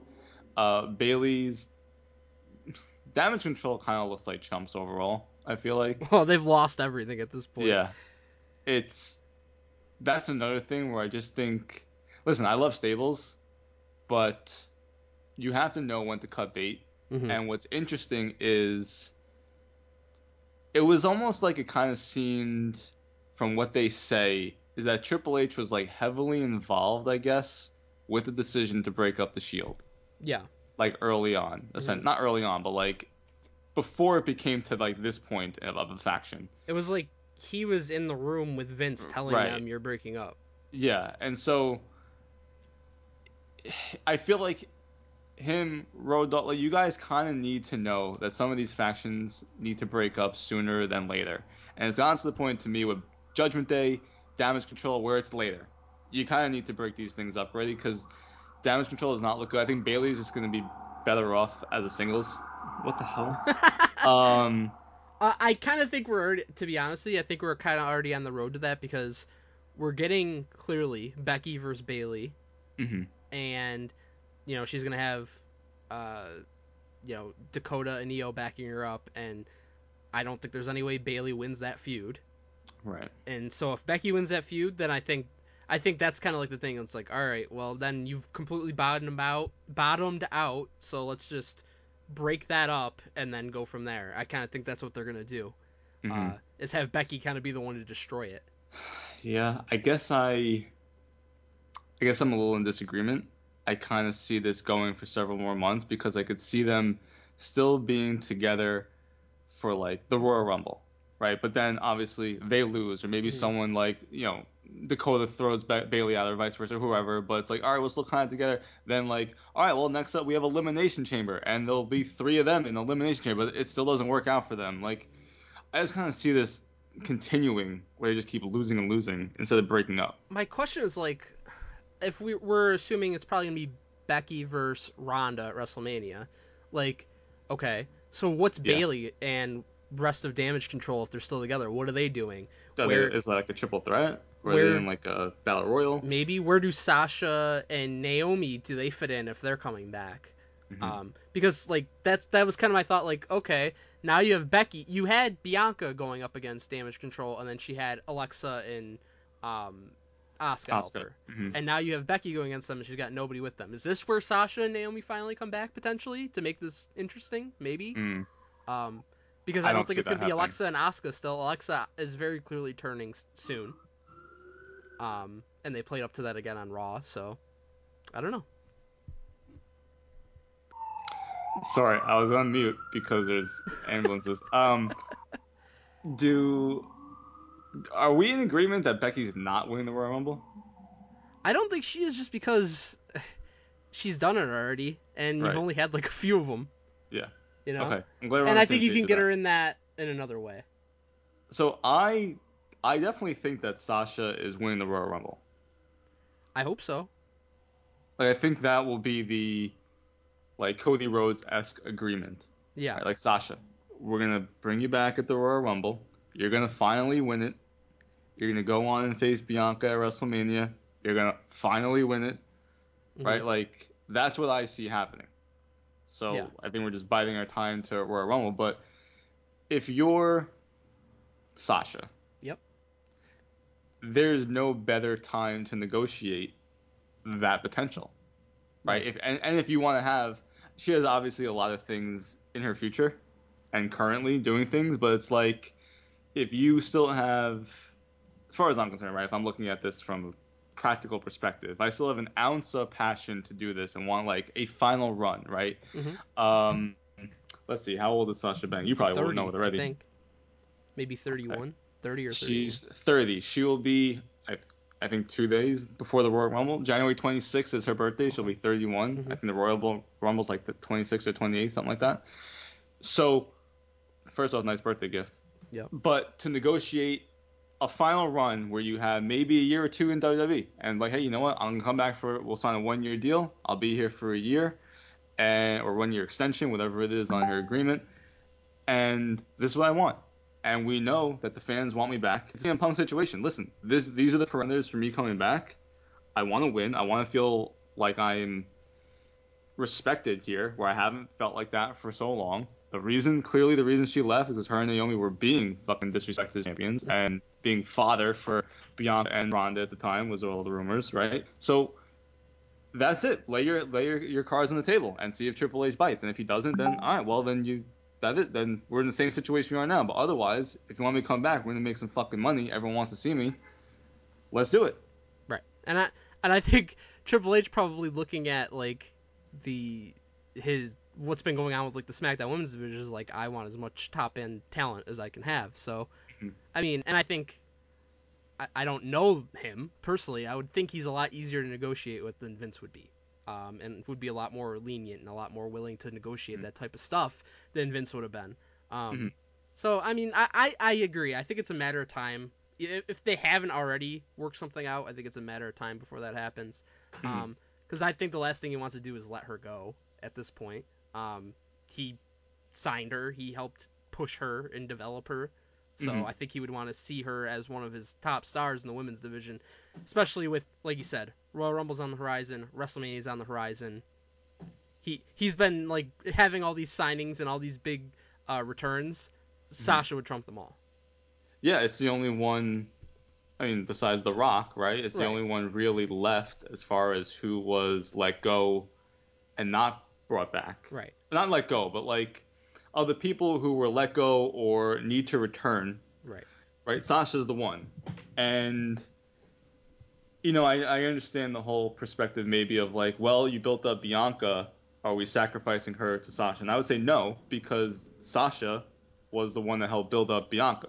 Right. And Becky did the same thing. It was just a whole circle of life right there. So it's like, all right, Bianca, now it's your turn to just drop it to Sasha, who is the person we need to come in and boost business. And she will have had a friggin' year-long title run, so not too bad. Year-long, right. And Bianca won twice at WrestleMania in the same exact type of storyline. Right. So, and listen, they could do the same thing where, all right, SummerSlam, Bianca, go beat Sasha or whoever, right? So I just think that's the way you have to go. I honestly would be really surprised if Sasha doesn't come back for the Royal Rumble.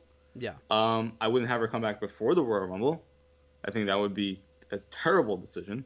I mean, I think that if you were able to just wait until the Rumble and make that a surprise, that'd be one of the better surprises that we've probably had in the Rumble ever. Yeah, I mean, there will be rumors. There has been rumors for months and months of when she's going to come back and this and that. But I always understand the perspective of, well, it's like when Triple H returned in 2002. It's like, all right, well, you're going to come back for a month, almost a month, get your bearings a bit, and we're going to get some good business of you being on Raw and SmackDown for a few weeks before the Royal Rumble that you're going to win. But to me, I am just always a believer in the John Cena returning at 2008. It's always the more memorable moment when you do that. Right.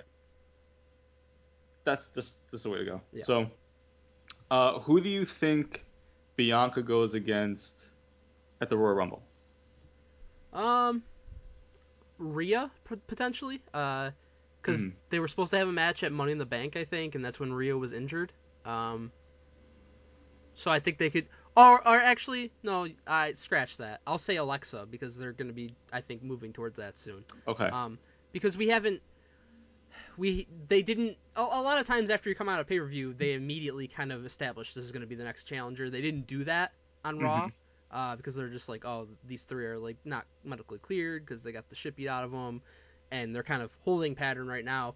But clearly they were teasing something with Alexa, and they have been. And they did the Bray Wyatt, like, kind of bug behind her again. And then she was kind of, like, almost in a trance and didn't really say much on Raw. So I think she's got to be turning heel very soon here. And I would think that Bianca would be her target. So I'll go with that. And then maybe they say Bianca versus Rhea for another time. Something... Because you mentioned Charlotte earlier maybe going up against Ronda at the Royal Rumble just to get her out of the way kind of thing. Yeah. That's almost another thing where, like, would it be better just to save her for the Royal Rumble itself?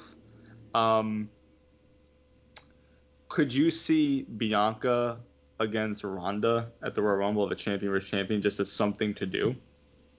I think it's possible, but unless you're planning to unify, I don't think they'll do that. Okay.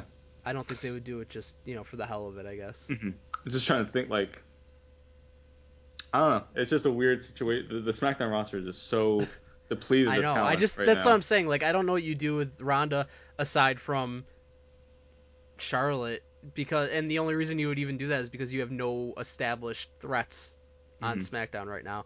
And, Charlotte's amazing, and, her and Ronda had a good match, the last match Charlotte had, but I don't think anybody would be excited to see that again.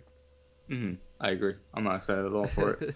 Charlotte's one of my favorites, so I'm also not really ready for her to come back, even though WWE needs her because they're just lacking that type of talent.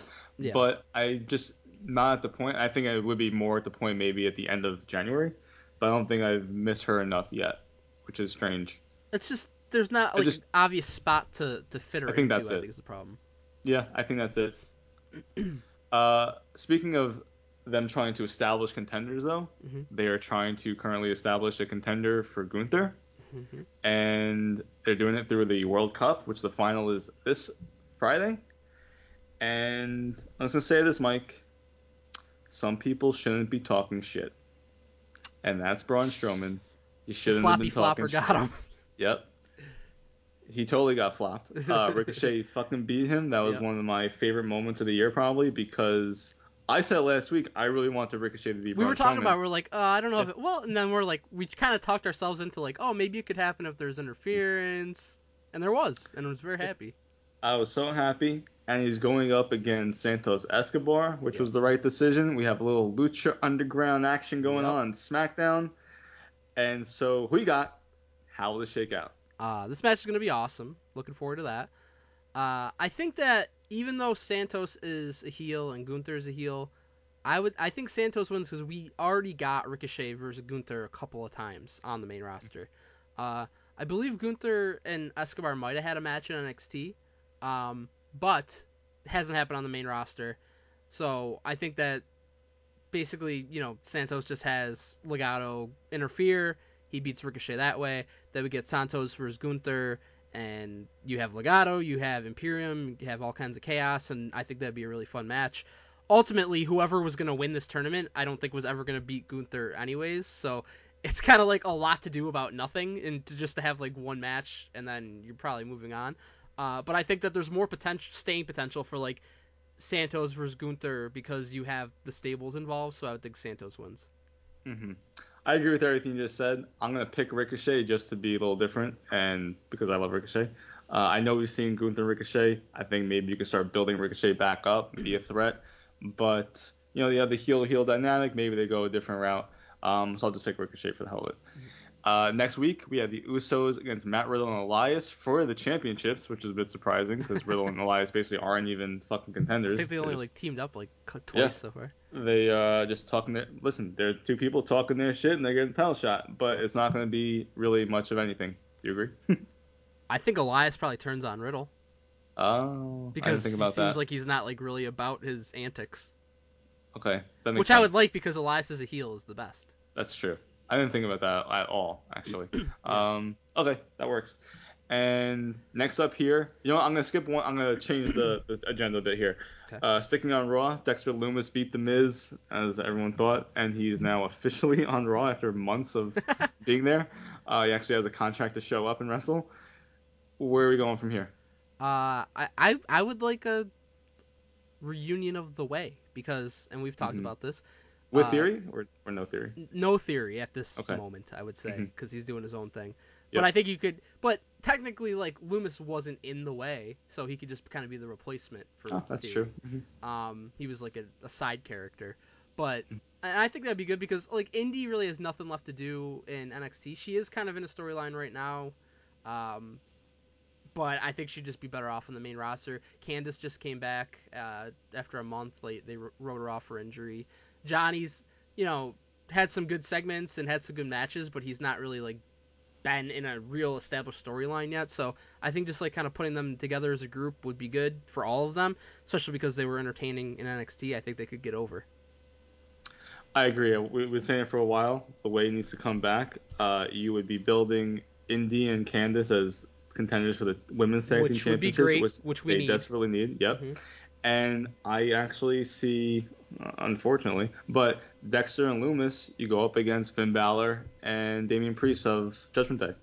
Oh man. Make them a little tag team. Yeah. And you hopefully build some contenders. Finally here, Bray Wyatt and LA Knight. There's a lot of shenanigans going on. LA Knight is gonna be in a full body cast soon. Yeah. he's so good on the mic. He's fucking hilarious. It's very funny. I love his backstage interviews. He doesn't believe anything that Bray Wyatt says. I really appreciate that. Uncle Howdy doesn't believe anything that Bray Wyatt says. Call him a fucking liar. And are you? I have to ask this question, Mike. Mm-hmm. Is Bray Wyatt losing his mystique? So I don't know about losing his mystique, but here's what he has lost with me. And it's not like he's lost it and can never get it back. It's just a for now thing. Well, because what they're doing is they're layering and layering and layering the groundwork at this point. Mm-hmm. And it's a long process. Mm-hmm. And it's not particularly exciting. And it's a lot of like similar stuff that we're seeing, and it's some of the stuff that we didn't like with Bray Wyatt in the first place, way back when, like way before the Fiend and that type of thing. So I wouldn't say he's losing my mystique, but I think he's losing my attention for now. Where it's like when he first came back, and the first few weeks after, it's like, oh, okay, Bray Wyatt's gonna come out. I gotta see what he's gonna say. It's appointment viewing. I can't miss it. And I'm not feeling that way right now. I feel more that about LA Knight than I feel about Bray Wyatt because LA Knight's so entertaining. But I think that they can get that back, and they're building something here. And I don't know if you saw, like, did you see, like, they flashed, like, a number on SmackDown, and people called it, and... Oh, yeah. It was, like, a psychiatrist, right? Yeah, so, like, that's an interesting thing, where it's, like, the psychiatrist kind of, like, going through, like... It's almost like Dr. Loomis from Halloween, like, going through the medical files of Michael Myers, kind of. I kind of get that feel of it, like, what they're trying to do. And present Bray Wyatt as, like, a psychopath who has, like, these multiple personalities, and... if he's not medicated and not taken care of and not isolated, you have no idea what he's capable of doing. I think that's kind of what we're doing. And, like, Bray Wyatt said, like, oh, I didn't attack LA Knight. Like, no, but maybe, like, a different side of his personality attacked LA Knight. Mm-hmm. I think that they're trying to, like, maybe they're trying to, like, turn Bray Wyatt into, like, Uncle Howdy or whatever. That character is, like, his psychotic side or, his vicious side. I think that's what they're doing right now. They're setting the stage for that. The unfortunate thing is it's taking a very long time and it's slow moving, and because of that, it's like I'm not like what's gonna happen next week with Bray Wyatt. I'm not that interested. What's gonna be happening a month from now with Bray Wyatt? I'm still interested in that information. You know what I mean? Mm-hmm. I do know what you mean. I think you said my thoughts better than I was thinking because for a while now. I mean, he's back. Next week will be 2 months of this guy being back. And so I would say for at least a month, I have not really been too interested or invested, or you very much said, like, he's losing your attention. That's where I was this past Friday. Mm-hmm. And it's been this way, but, like, this past Friday really put it over the top of me. I was like, I no longer give a fuck about what you're doing. And it's because you're really not doing much. And that's the thing with me. It's like, call me when something really big happens. Yeah. And I understand layering and breadcrumbs, but you need to give me some tentpoles in that. And that's where I have been with... See, here's the difference between something like this, which is only not even 2 months old, but the Bloodline, which I have loved the Bloodline for 2+ years. I have not once been like, I kind of wavered. No. And I was actually talking to former co-host Michael Cahill about this, who he's like, man, the Bloodline just won. Like, what are we looking forward to? And I'm like, well, you're looking forward to, like, Sammy's now with them officially, and it looked like a celebration. Maybe Kevin Owens like ruins this. This is on Sunday night. Yeah. And it's like maybe he ruins a celebration on SmackDown, something like that. And I'm like, and he's like, yeah, it doesn't do it for me. I'm like, I understand that, but for me, I'm all about it. I can't wait to see what happens, and I've been this way with the Bloodline and just the Roman Reigns character in itself for 2+ years. I think it's amazing because they do the breadcrumbs, then they have these tentpole events. To me, Solo coming in at Clash of the Castle, a tentpole event of like this now reinvigorates the Bloodline because you have a different dynamic. Bray Wyatt, I don't feel like there's really been enough of a different dynamic since he came back. And to me, when he came back, it's like, all right, well, what are you going to do? I think they've regressed in keeping that mystique, which I put here on the agenda. But like you said, the attention, and it's they're not like he wasn't even at Survivor Series, for example. Like they had him at Crown Jewel because all right, it's Bray Wyatt, it's a big star, let's have him at Crown, and nothing happened. Right? It's just, to me, it's like if I can just tell you over the course of 2 months of Bray Wyatt's back, he's kind of unsure about himself, and maybe he has these split personalities. Oh, and he or someone or his split personality attacked LA Knight. That's all I have to say to you. And if I just said that to you, is that really of too much interest? No, to me, not really. To me, no. To me, no. Yeah. And so I think it's even worse that that's taken place over the course of 2 months, and he's only on TV for like 3 to 5 minutes a week. Yeah. And then yeah. To me, we loved The Fiend. We loved the Firefly Funhouse. He mentioned The Fiend, which is hopefully finally that means right. something. Okay, fine. Mm-hmm. But like the Firefly Funhouse segments, which we were all about, and then like from the get-go, we're like, all right, what's going on here? Okay, very interesting.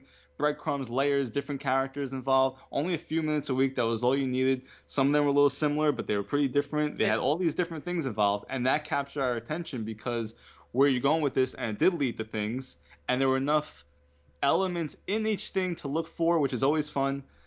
But this is just so, it's not, they're just not doing anything, in my opinion. The beauty of the Firefly Funhouse is like that kind of thing. We never saw that before, so it was able to grab our attention and keep it. He's just cutting promos, which is what he used to do, and he would say the same stuff, and nothing would ever like really happen or ever get resolved, and we'd be like, well, what the hell? It's like, yeah, he's a great speaker, but like nothing's happening here. And again, like you said, that's the issue.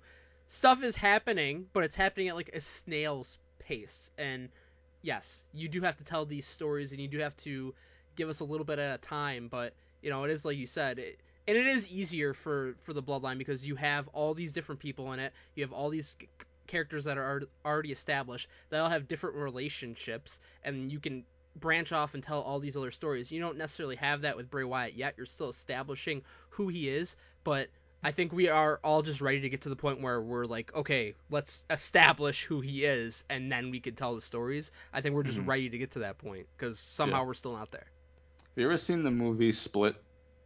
I have not, M. Night Shyamalan but I movie? know about it, where the guy is like a psycho and like abducts people, but he has all these different personalities and. Yep. Yeah. That's pretty much what it is. It definitely has that vibe. I'm not going to spoil the ending, which is a great ending of that movie. I really enjoyed that movie. And when you were speaking about the split personalities, I was thinking about that movie. It would be cool to go in that direction. I hope they do. I think for where I'm at now, and I know they're kind of just introducing the split personality thing. Yeah. It's 2 weeks or so of it, but well, I guess a little more. He like snapped at that the crew member on SmackDown a while ago. And it's just, I think if they did a lot, maybe it's the fact that it's once a week kind of thing.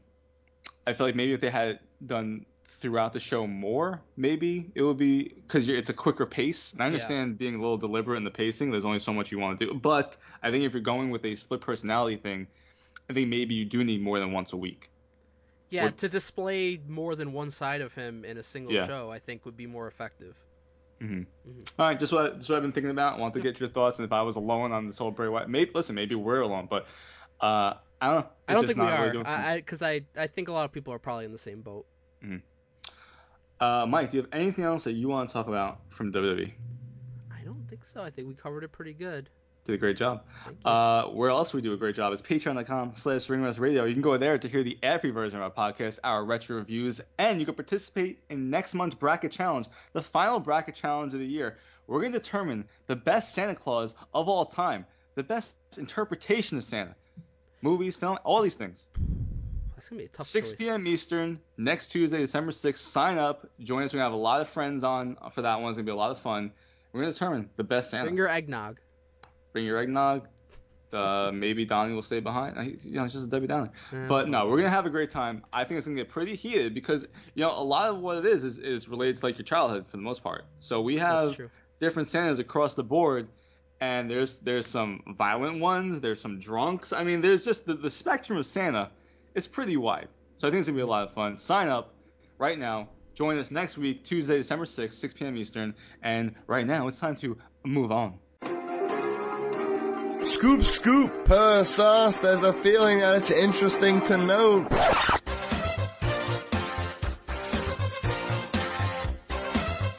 Dirt Sheet Busters. If there's something strange in the latest report, who you gonna call? Dirt Sheet Busters. If it's an egregious lie and anonymous is sourced, who you gonna call? Dirt Sheet Busters.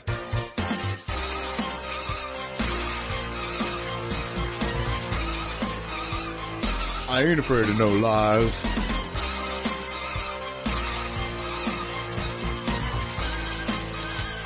I ain't printing a retraction. Dirt Sheet Busters! BG, are you ready to hear some lies? Oh, I'm always ready for this. I love Dirt Sheet Busters. You like to be lied to? Love the way you lie. I don't like to be lied to, which is why I have this segment, so I can expose all the liars. Yeah. We're going to start with Al, who's one of the biggest liars of them all, actually. Mm-hmm. He really is. One of the worst quote-unquote wrestling reporters there are as well. Almost never right. Mm-hmm. The Elite didn't plan to act like douchebags on Dynamite. I already don't believe this. Clearly. Oh, I saw this. Yeah. I don't believe this for a second. Not at all. And I watched the video of Al saying this and like explaining it. I don't agree with that assessment at all. I think it's bullshit. There's no way. During the match, this is about the Elite versus Death Triangle on Dynamite. Did you watch the match? In Chicago. No, I just saw highlights of it. Okay, I watched it. During the match, the highlights, aka the parts where they were making fun of CM Punk. Right. During the match, the Elite continued to take digs at CM Punk. Matt Jackson made fun of CM Punk's attempt at the buckshot lariat by attempting the move and landing on his tailbone. Mm-hmm. Later on in the match, Kenny Omega hit the GTS, which is CM Punk's finishing move. It's Kenta's finishing move. Omega also bit his opponent's forearm during the contest. That's insane. Mention of Ace Steel was what that would be. They kicked out of the GTS, by the way. Yes. The crowd certainly didn't appreciate the Elite's antics, and they let them know about it. During today's Wrestling Observer Live, Brian Alvarez stated the Elite did not plan to take digs at CM Punk in advance. He also noted that it happened at the moment. Alvarez explained that the Elite, or in the moment I guess it's supposed to say, Alvarez explained that the Elite did some stuff on the fly that they did not plan in advance. They were just in the moment and they went with it. Quote unquote, it's not like they planned out a bunch of ways to annoy people. But do you think CM Punk did the same thing? Of course he did. I don't know what that means. Do I think CM Punk acted like the Elite? I don't know what that means. No, I have no idea what that means. Do I think that they knew going into Chicago that they were going to be heels, so they thought that a funny thing to do and a good way to get heat would be to troll CM Punk and plan to do so ahead of time? Yes, that's what I believe. I absolutely believe that. I mean, you have a plan. Their plan spot. I mean, maybe not like if you just want to say that he came up with biting the forearm in the moment, which that would have to. I mean, that's on your fucking head in the moment of the match. Like I don't know about that, but the failed buckshot lariat, that's obviously a planned spot. A GTS, come on, that's definitely a planned spot. Yeah, I mean that's bullshit. He's basically. Especially a GTS that you have to kick out. Like it's typically a finishing move. So you have to know, hey, kick out. It's just too funny, like how him and Meltzer like bend over backwards to try to protect the Elite for anything. It's like, yeah. I mean, I really don't have much of a problem with it. It's like whatever. Like okay, you're trying to get heat. It's wrestling. Cool. Oh, I hated this. I really don't care. I really don't. And I like Punk a lot more than I like the Elite, but like it's whatever.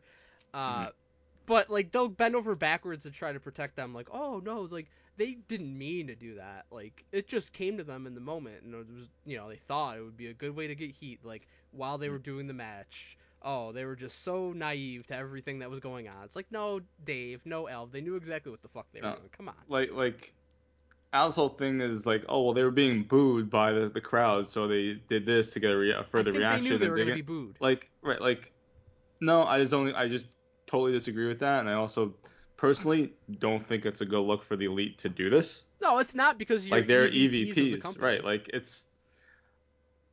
I just think it's really fucking silly to do this. I don't think it's a good look for the rest of the people in the locker room to like see that personally.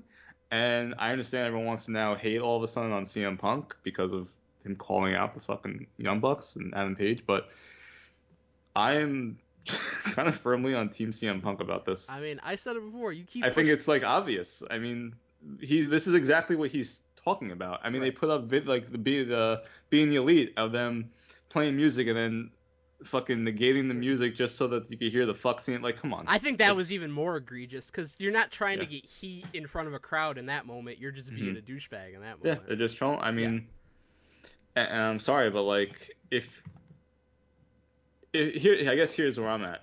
If you're Tony Khan, which everyone's like, oh, CM Punk like fucking castrated this dude on the fucking media scrum, but like, if you're Tony Khan, you know CM Punk, he was talented all along, right? CM Punk is a moneymaker, he's a fucking draw.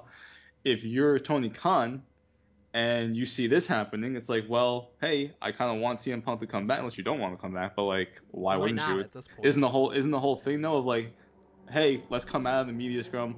Let's go through all the legal issues and everything. Let's huddle up next year and make some fucking money off of this. If you're CM Punk and you're Tony Khan, like, I guess we're not. Yeah.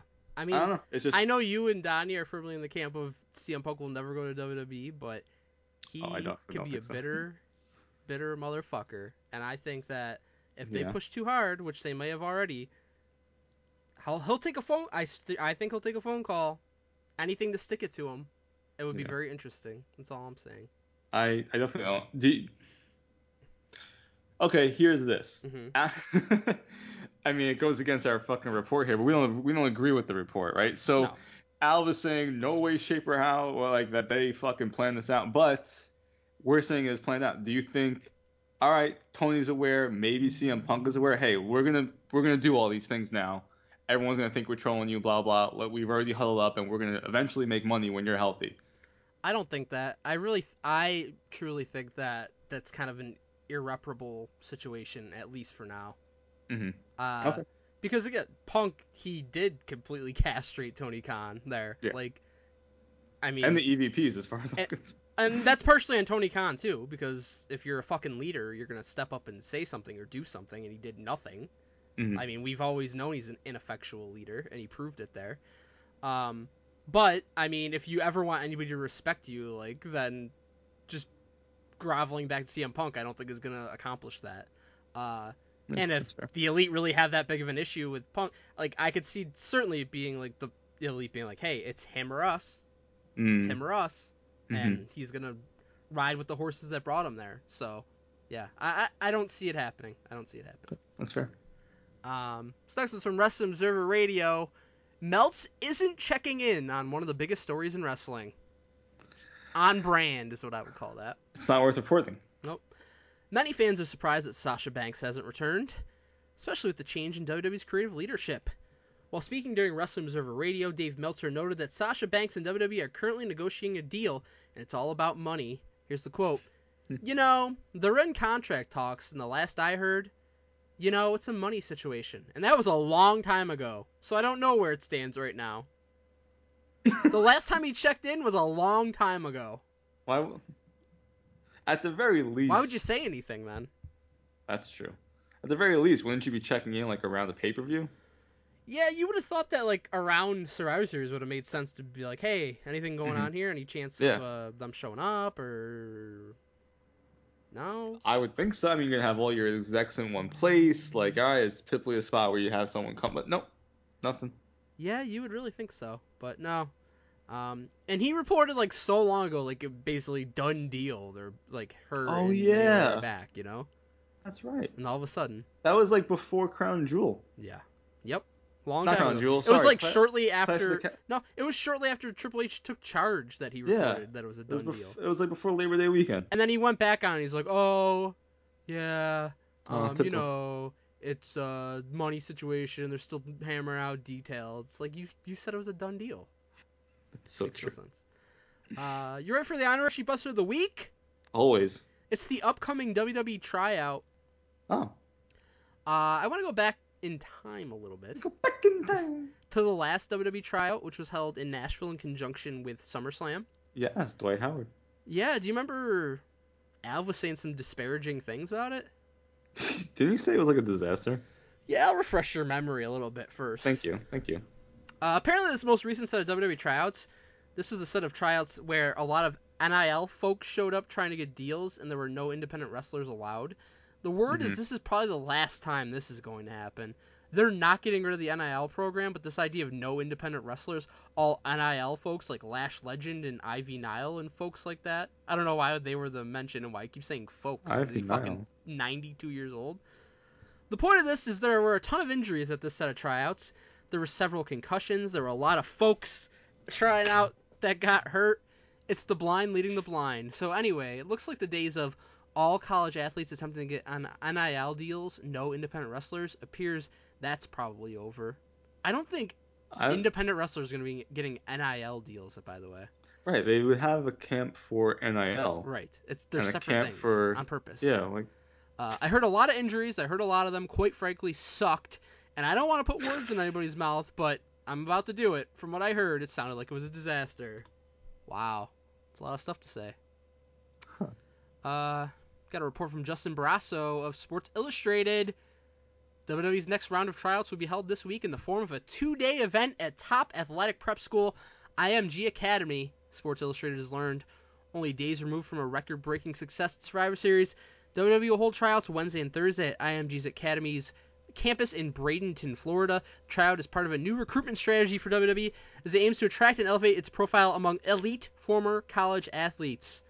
Approximately 30 to 35 athletes will participate in the IMG tryout, and the venue is important. IMG Academy prides itself as an elite training ground. Its first-class training facilities and the air prestige are a great combination for WWE. So this will be entirely a non-wrestler athlete camp, which Alv said there would never be one again. You know, I don't want to talk about this too long, but it would make sense though. I understand the cost aspect of it. You probably don't need to have two different ones, but it would make sense where it's we don't need to see certain things from an indie wrestler that we would need to see from someone who doesn't really have any experience at all. Right. It would I don't know. Really wouldn't make much sense to have this same camp there unless you split it. I don't know. But it's good to see that Triple H and the folks took notice of Al's report and was like, you know what, we're going to do it. We're going to run it back just to fuck with this guy at the very least. And we said at the time, we're like, that's obviously not true. They're obviously going to continue to do this so often. They're getting guys out of it, like fucking Braun Breaker, who's going to be the next top star of the company. Yeah, they're going to keep doing it. Don't worry about it. This is from Wrestling Observer Radio. BG, you remember that guy who smeared shit on the Performance Center walls? Melts? No, not Melts. He verbally just shits out things every week.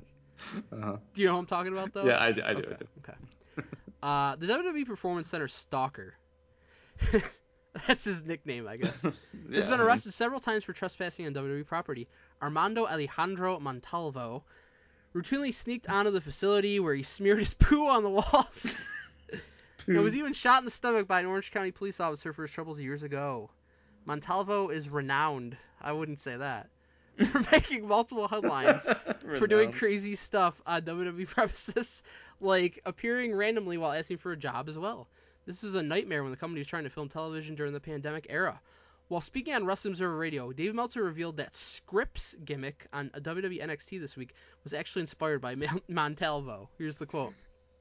Okay, he was playing the guy. Okay, so you remember the real stalker who was defecating on the premises and doing all that crazy stuff, and he was arrested multiple times? That was the gimmick that inspired... That idiot inspired a gimmick that's out there doing flips. They was calling the stalker a gimmick. I was like, oh. No, so Reggie Yeah. is back in NXT, Mm-hmm. and he's doing the gimmick Scripps, which is basically he's just like a masked wrestler who does flips, and he's like a poet, kind of, I guess. And they're saying that the guy that smeared his shit on the walls, that's what that is. I don't believe that. No, not at all. I think that what Meltz did is he watched like the vignettes for Scripps where like the guy was like kind of like around, like lurking around and stuff like that, and like leaving these cryptic messages, and he's like, oh, that has to be him. But then like you watch Reggie and like what he's doing and like his match and shit, like has nothing to do with the fucking Performance Center stalker guy. Unbelievable. Like there's nothing. This guy doesn't, like, I don't think he watches the shows. Well, he definitely doesn't watch NXT. He certainly doesn't. I don't really watch NXT. I do. I can tell you he's fucking wrong. That's from Wrestling Observer Radio. Okay. Listen, I don't have to watch to know he's wrong. Melt seemingly isn't sure if he missed the WWE draft or not. Oh. I can't wait to see what the fucking coup de grace is then. Oh. This isn't it. You're gonna like it.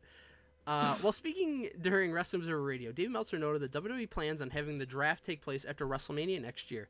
A date was seemingly set for October, but they didn't pull the trigger on it. Here's a quote. There's been some talk of waiting until after WrestleMania to do it. There was talk at one point for October, but I guess they didn't do it. Unbelievable. There was a date that was talked about at one point, but they just didn't pull the trigger on it. I guess they didn't do it. Yes, they didn't. You know they didn't do it. I know. It's fucking. It's almost December. Maybe he thought they did it. He didn't see it. He didn't know. No way to fact check. No way. No way to know. How could you? I hate Melt so much. Are you ready for the coup de grace? I'm ready. Oh, it's a three-parter. Oh. William Regal's contract with AEW is going to expire soon. Psych! Oh, what? Got me excited. Psych again! Oh, what the fuck? Yeah. Double psych. I don't know what to believe. During Wrestling Observer Radio, Dave Meltzer discussed William Regal's situation. Turns out that Regal's AEW contract is keeping him in AEW. That's what a contract would do. That's for sure. But it might not be for as long as other deals with Tony Khan's company. I would just say that when his contract is up, it would not surprise me. Tony Khan can make him a better offer, but it is certainly something that's been discussed. I will say that. By the way, how do we know Tony Khan can make him a better offer than WWE? Not necessarily true at all. His contract is not up for a long time. I mean, I think it was only a 1-year deal, but it's not. What does that mean? Huh? His contract is not up for a long time. I think it was only a 1-year deal, but it's not. I don't want to give a date. I was told a date, and it might be wrong, but it was still several months away. I'll put it this way. He's not going back this week unless Tony lets him out of his contract. I mean, and I suppose, I don't know. That's a bad precedent to set, but maybe for Regal he'd do it, because Regal's not going to be a wrestler if he goes back there, and he may not even be on television. He'll probably be an office person. I'll put it this way. It's certainly something that's up in the air. It's not a non-story. That's probably the best way to put it right now. Okay. Well, so that's the first part of this. Okay. I mean, first of all, that's just stupid. He's involved with one of the top. He's involved with the top storyline in the company. I guess you could construe it as, like, Mox telling him to get the fuck out was like writing him off television if they wanted to do that. Technically speaking. Okay, fine. You could do that. But basically, Mox is saying, I don't know how long his contract is. I was told a year. I was told another time. It's at least several months. I don't know. Okay, great. Here's the second part. A correction from last night's show regarding Regal's deal. Based on what he said when he signed, his deal signed last spring was for 3 years. So there was something out there of Regal actually saying that, and yet Meltz reported other things, which is... Listen, it happens. Shouldn't. Definitely shouldn't. Listen, I couldn't even find the start time for fucking pay-per-view in 2 weeks. And here's the final part, and this is a long part. Uh-oh. While speaking on Wrestling Observer Radio, Dave Meltzer went into detail regarding William Regal's contract. I would say too much detail. Meltzer noted that Regal's WWE return is still in play despite his 3-year contract. Okay. Here's the quote. William Regal, when he signed, which was only in April or May, said that he signed for 3 years. Now, something is going on, but I'm not sure of all of the details. Actually, I've been told a lot of stuff, but most of it was off the record. But the basic gist of the situation is, I don't know what he's doing as far as if he's going to WWE, if he's staying with AEW. But I do know that it is something that has been talked about. So either there's something in the contract, because a 3-year deal, Tony Khan has not let anyone out early so far.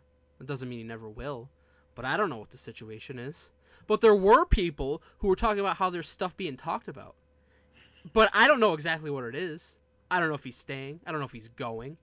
The rumors have been out even before Wednesday's show. The thing on Wednesday's show is just an angle. But there had been talk of that from very early on. The fact that he said he was signed for 3 years, that doesn't mean I'm staying. Because some people are like, oh, that means he's for sure not leaving, and there's no story here. There's something going on. But there's no guarantee he's leaving. There's no guarantee he's staying. There's no guarantee he's not staying. As far as how all this works, as far as the contract situation with Tony and everything like that, I'm not aware of that. But I do know that it's something that's in play. But he said his contract is 3 years, so in theory, that would tell you he couldn't do anything until April 2025. So that's basically what I know.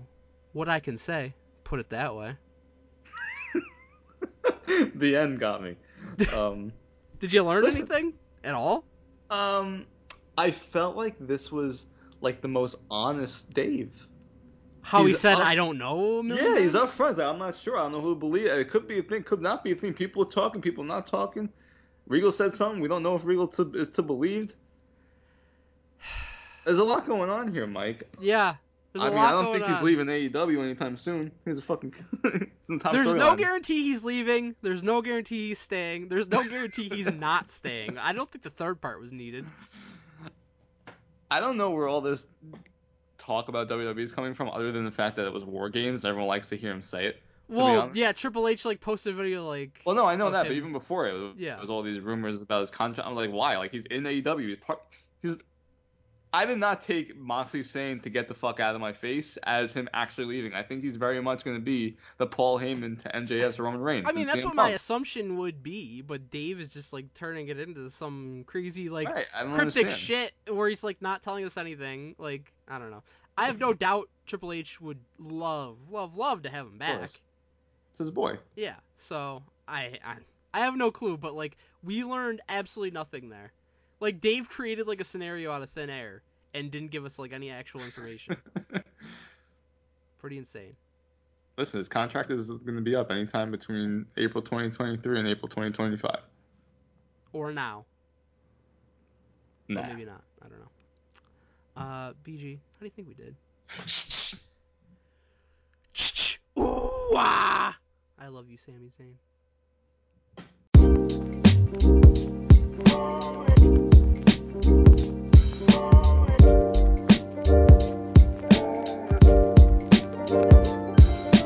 Think of nothing better on a Wednesday night to do than watch TNT ignite from Dynamite. It's all elite. Ain't no competition cause they can't be beat. Every week use a square circle to make a masterpiece. Check out the pudding cause the proof is in it. They've blown the roof up off the biz and taken wrestling to the newest limits. The super villains out here super kicking fools up in their face until they lose their taste and every single tooth is missing. I know you're used to minutes at this part of the show, but they're better than everything and you already know. So listen up, pipsqueaks, I'm cutting this slick speech. Just pay attention to see what happened this week. It's this week, this week, this week, this week, this week, this week, and all elite. It's this week, this week, this week, this week, this week, this week, and all elite.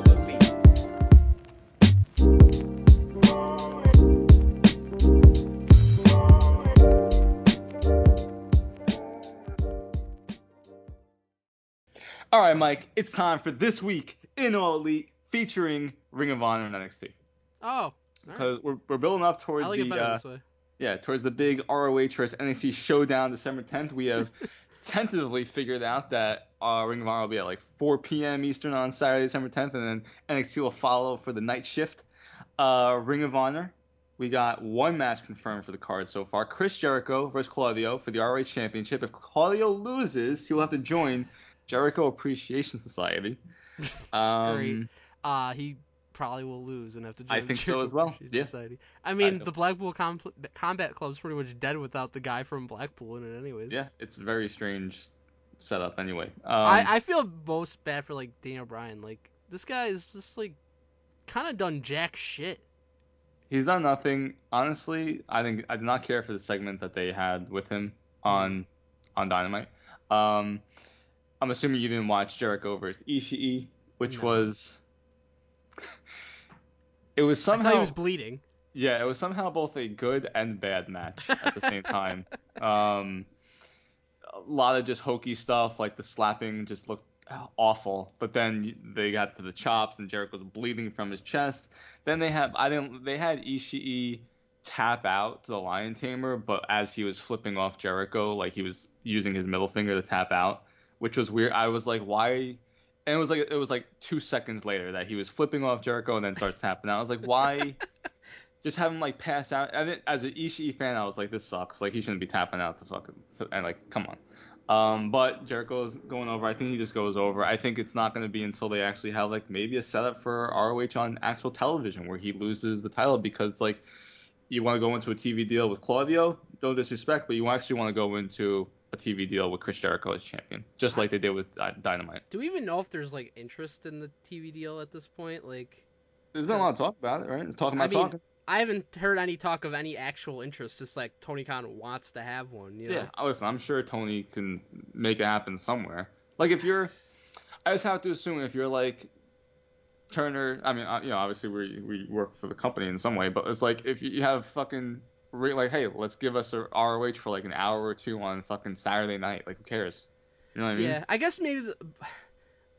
Do you think like Turner's not happy with the performance of like Rampage though? Like maybe they're like, well, this is pretty bad. Do we really want to do another thing that's even lesser than that? You know what I mean? I hear you, but it's like it's almost always like the WWE situation where it's like it's guaranteed people at least. Yeah, I mean. And so I don't know. And Rampage like so often is in different time slots, and it is a bad time slot of 10 p.m. on a Friday. So I mean, it's just it's a guaranteed thing where you can at least have people tuning in. I don't know. I just feel like if you're Tony, you can try to make somewhere, whether it's TBS or TNT. I would think it would stay there, but regardless, like on a fucking Saturday night, let's get a show going, right? You could tape it before you could tape it on Wednesdays before Dynamite. All I know is they gotta get the ROH stuff off of like I agree with that regular AEW program, because it drags it down. Like, who the fuck, like, ROH essentially is a dead brand. Who the fuck cares about that on AEW programming? They'd be like if WWE just like, oh yeah, we're gonna bring in the fucking NWA title and have it all over our shows. Yeah, never worked before. And they did that in the past. Yeah, yep, never worked before. And it sucked. Yeah, I think we talked about the Ring of Honor aspect of it. To me, it drags AEW down. It's not needed. Big time. But yeah, I mean, listen, I'll watch the show. It's I actually would watch Ring of Honor Final Battle every year, so it's not gonna be new for me. Actually prefer that it's just on the same day as NXT. I'll just dedicate that day to it. And you gotta watch it for the Russies, man. That's what it is. There you go. Speaking of, the final pay-per-view at the end of the year will be NXT Deadline. We got Braun Breaker versus Apollo Crews. I think that one's pretty obvious. Obvious that Braun's gonna win, but this should be a fucking pretty killer match, because these guys are just athletic beasts. I'm looking forward to it. And then they have this new wacky idea, Mike. Mm-hmm. The Iron Survivor Challenge. Both matches, one for the women, one for the men, to determine number one contender for the championships.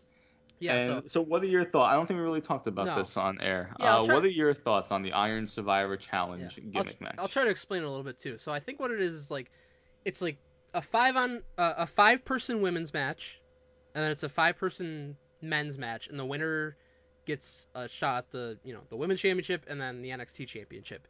And it's 25-minute matches, and whoever has the most points at the end wins. So it's like an Iron Man match in a certain sense. And I think you get certain points for pins, submissions, and you get points taken away if you get pinned or submitted. And if you do get pinned or submitted, you get taken out of the match for like 30 seconds or something like that, so you can't pick up points.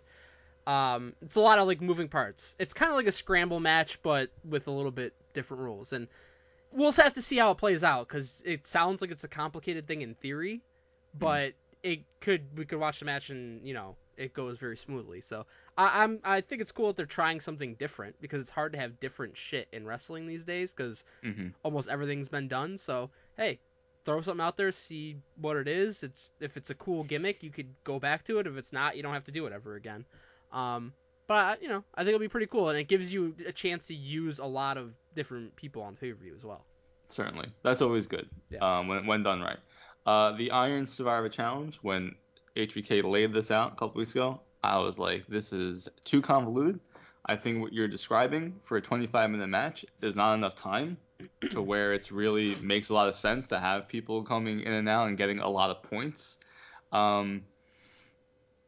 It's like, if a 25-minute match, Mike, if you're one of the people who gets pinned or submitted in that time, like typically in an Iron Man match, you might only have like one fall between two people in that amount of time. Yeah. And so I just feel like we often, I feel like nowadays, have matches that go 20, 25, 30 minutes, 40 minutes sometimes if it was like a big NXT match, right? So I just don't feel like it's even like a good look for some of these people who are, there's going to be moments where people are pinned and submitted, and I'm just like, I don't know if that's like the best idea for a 25-minute match between 5 people. That's why it seems like it's like essentially a little bit different version of a scramble match, because they used to do those and there would be a lot of pinfalls. Like they did the one scramble. Do you remember like they did a scramble match and like technically speaking, like Brian Kendrick was like world champion for like a minute. But then he got pinned, so he wasn't anymore. Like, it wasn't like an official title reign, but he was like interim world champion until he got pinned, like that type of thing. Like, there were a lot of falls in those types of matches, and I think you can make it when you have like 5 people and it's fucking like all out chaos. I mean, I think you can make it work where there's like multiple pinfalls and stuff like that. So I don't know. We'll have to see what it looks like, I guess. Is my point, but those scramble matches, wasn't it like within a time? I wasn't watching at that time, so Me I've never neither. seen. I've only like kind of seen stuff after the fact. It was a time limit though, correct? Yes. Yep. So wasn't it just whoever is the title holder within the time limit Right. So somebody would start as the champion. They would enter the match and like, okay, you pin the champion, and then whoever pinned them is the interim champion, and then like you'd have to try to pin the champion, and then whoever gets the last pinfall or submission by the end of it was the champion. Right. So that's a little different compared it's to not this, exactly though. the same. What I'm saying is, this you need points. So you're you're probably gonna have like most people in this match are gonna have the same amount of points, and you just need 1 point more at the end for just one. Like it's just, I don't know. It's just, I feel like you're gonna have a lot of moments where it's just like bullshit pinfalls because you need to have people rack up points, I guess, is my concern, and I think it's a bad look for a 25-minute match. That's just what I'm thinking heading into this, and like you said, I'm sure it'll be fun, a clusterfuck. Hey, you never do it again, fine, but I don't know. To me, when they laid it out, I was like, you're not really selling me on watching this.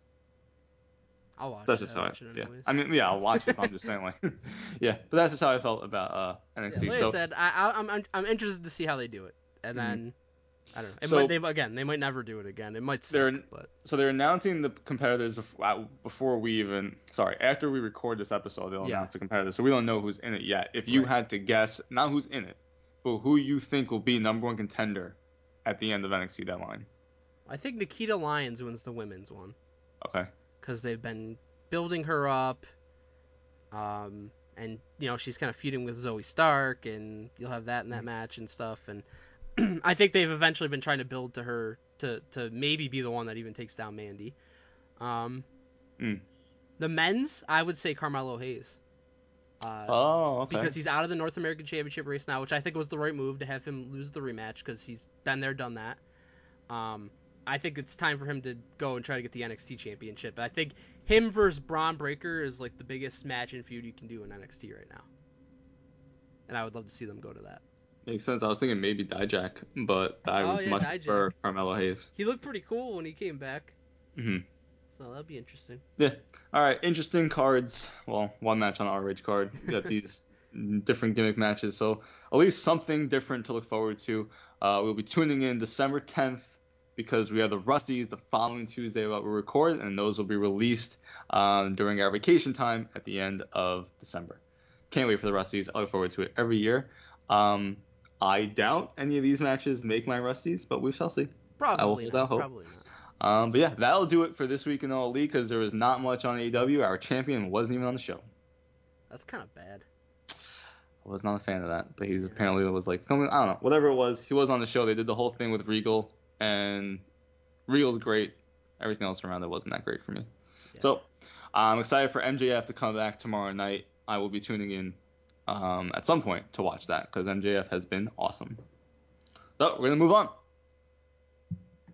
BG. Are you ready? Not really. I said, are you ready? Oh, I'm ready, baby. Okay. Because we're going to reveal the final standings for Season 32 of Ring Rust Radio Fantasy WWE. It ended at Survivor Series War Games. There was some doubt going in, although I will say at the end there was no doubt left of who was the champion. It ended up being a blowout somehow. We'll start at the bottom, though, in 12th place. In last for the whole season, with negative 2.5, was last season's champion, George Cruz. He deserves it. Yep, should have shown up, George. Should have shown up. Last month you gave him a great team. He didn't deserve it. Now, because he didn't even show up, you gave him the worst team, and he deserves that. Exactly. And 11th with 5, BG. He did show up. My guys just didn't fucking wrestle. They didn't show up, man. They didn't come to play. It's unfortunate. Yeah. At least you weren't last, huh? That's all I care about. Positive points and not last. In 10th with 30, Kyle Paulson. Just drafting everybody named Dakota or from the Dakotas. Got him 10th place. Not bad. In 9th with 35, Donald Wood. Good. Fuck him. Talked a lot of shit and did shitty. Fitting. Also doesn't show up. Nope, doesn't show up. Tie for 7th with 50, Alex Pandolfi and Skinner. Respectable. Not bad. I feel bad for Skinner. He's come very close on a few occasions to winning this, and it always it goes by the wayside. Maybe one day. Tie for 5th with 60, TJ McAloon and Stephanie Kordick. Wow. Good pairing. TJ didn't even deserve a top 5. The guy that decorates his tree should be in 5th. In 4th with 70. Was a very respectable showing. It's Big Money Mike. Congratulations. Thanks, man. Not bad. I was literally just fucking never in the running, but I was just always kind of hanging around this area. Yeah. I don't know what it was about this season. It was weird. Season sucked. Yeah. Triple H, I don't know what he's doing. We have a tie for 2nd with 115. Wow. George Spiraz and Jim Del Chapo, meaning the winner with 182.5. Holy shit. Reggie Gill. Wow. Yeah. All right, I'm looking at the standings. Mm-hmm. Reggie would have won with only 2 people. Solo and Mandy. Yeah. At 125 points combined. Jim had his chances, but all his people who wrestled at Survivor Series lost. I think he had Kevin Owens. He had maybe Seth. He had Finn Balor also. Finn, just everybody he had lost. Wow. If those people would have won, then we would have been maybe having a different conversation. Crazy. Yep. So that really is you play the whole season and then the final pay-per-view can swing it. Yeah, you know all about that. I don't know what you're talking about. I think I also know about that actually. Hey, I've won a lot of championships. I can't worry about the ones I've lost. Yeah, it's like Tom Brady. Exactly. I mean, do you think he stays up at night thinking about Eli Manning and Nick Foles? No, he thinks about how he lost his family. I don't think he thinks about any of that stuff. No, I don't think he thinks about that either. I don't think he gives a shit. He's the man. All right. You ready for emails? Congrats, Reggie. Oh, yeah, good job, Reggie. You deserve it. Fuck Donnie for making fun of you for no reason. I think he's just projecting because he sucks. I agree. Reggie, you're awesome. Congratulations. Let's get into these emails, Mike. Hyped. Let's get into something fun. Fuck fantasy. It's been a terrible fantasy year for me. ringrustradio@yahoo.com. Send us emails. Please. Matt Bowers of Pain did. He does often. And he sent one subject line of Pokemon. Hell yeah. The new game is amazing, Mike. Highly recommend it. I'm going to be buying it for somebody for Christmas and then playing it myself a lot of the time. Damn right. That's so how good. you do it. I love it. Hello, gentlemen. A few weeks ago, I used an example of Pikachu versus Carl Winslow to pick pop culture matches you'd want to see. That was very funny. I don't know why. It just popped me. Got me thinking, if you could do a wrestling card of Pokemon versus any pop culture person, what would you do? Any type of matches. Looking forward to hearing your cards. Thanks, Matt Bowers. This was like so much... Great email, Matt. Yes. I spent a lot of time doing this So one. did I. This was so much more difficult than I thought. Yep. I ended up with an 8-match card. Like, I wanted to do 10, but I'm like, I don't know what the fuck else to do. I've more than doubled you. I have a 2-night extravaganza. You want me to go first? What, you got a 20 fucking match card? I have 18 matches, Oh my baby. god, okay. 2 nights. I'm Tony, as I always say, I'm Tony Khan when I book these things. So if you want to go first, you want me to go first, whichever. But I had so much fun. Listen, my card makes up for Donnie not being here and not even participating in general anyway. Okay. You can go first. Okay. Night 1. We're going to work our way up. The opener, Rhydon versus Rhino from Spider-Man Extreme Rules match. Okay, yeah, that's a good one. I like it. Okay, next up, Hitmonlee versus Leroy from The Last Dragon. Mike, I don't know if you know about that movie, but it's fucking amazing. Yeah, that's pretty funny. Okay. Next up, we have Arcanine and Ninetales versus Cruella de Vil. A 2-on-1 Inferno match because I fucking hate her so much. I think Ninetales is more like a fox, though. I understand that. But when I looked it up, they were like, all right, it has some like canine and fire. So I was like, okay. Okay. I thought that was why I looked it up and I saw an article. Next up, we have Coughing and Wheezing versus Cheech and Chong. Nice. Okay, that's a good one. Next up, we have Machamp versus Goro from Mortal Kombat in a Buried Alive match. Nice. They all have 4 arms. Yes. Next up, we got the super heavyweights, Mike. Snorlax versus E Honda from Street Fighter. Hell yeah. I think I booked that before. Hell on yeah. something. Love it. Next up, we have Alakazam versus Professor X. Yes. Anything goes match. That's good. Thank you. Next up, we have a Tornado Tag match. It's Charmander, Squirtle, and Bulbasaur. The OGs, right? Starters. The best ones. Yeah. The starters. Against Pyro from X-Men series, Hydro Man from Spider-Man, and Black Tom Cassidy from Marvel, also the X-Men series. He can control plants and stuff like that. There you go. So is everyone lined Could have chosen up Poison together? Ivy. I thought about that, but I was like, well, it's Marvel and DC, so let me see if I can find a Marvel. But I literally wrote her down. I was like, wait, let me see. Let me do some research here. Again, spent a lot of time on this. The main event. For some reason, I fucking loved Pyro as a kid, by the way. Like I did too. He was always the first. He was always the first big bad guy in the X-Men video game. Yes, so good. Yep. And then the main event for night 1, you gotta have the staple Pikachu, right? Against Raiden from Mortal Kombat. Oh yeah, fucking lightning like crazy. Yep. All right. All right.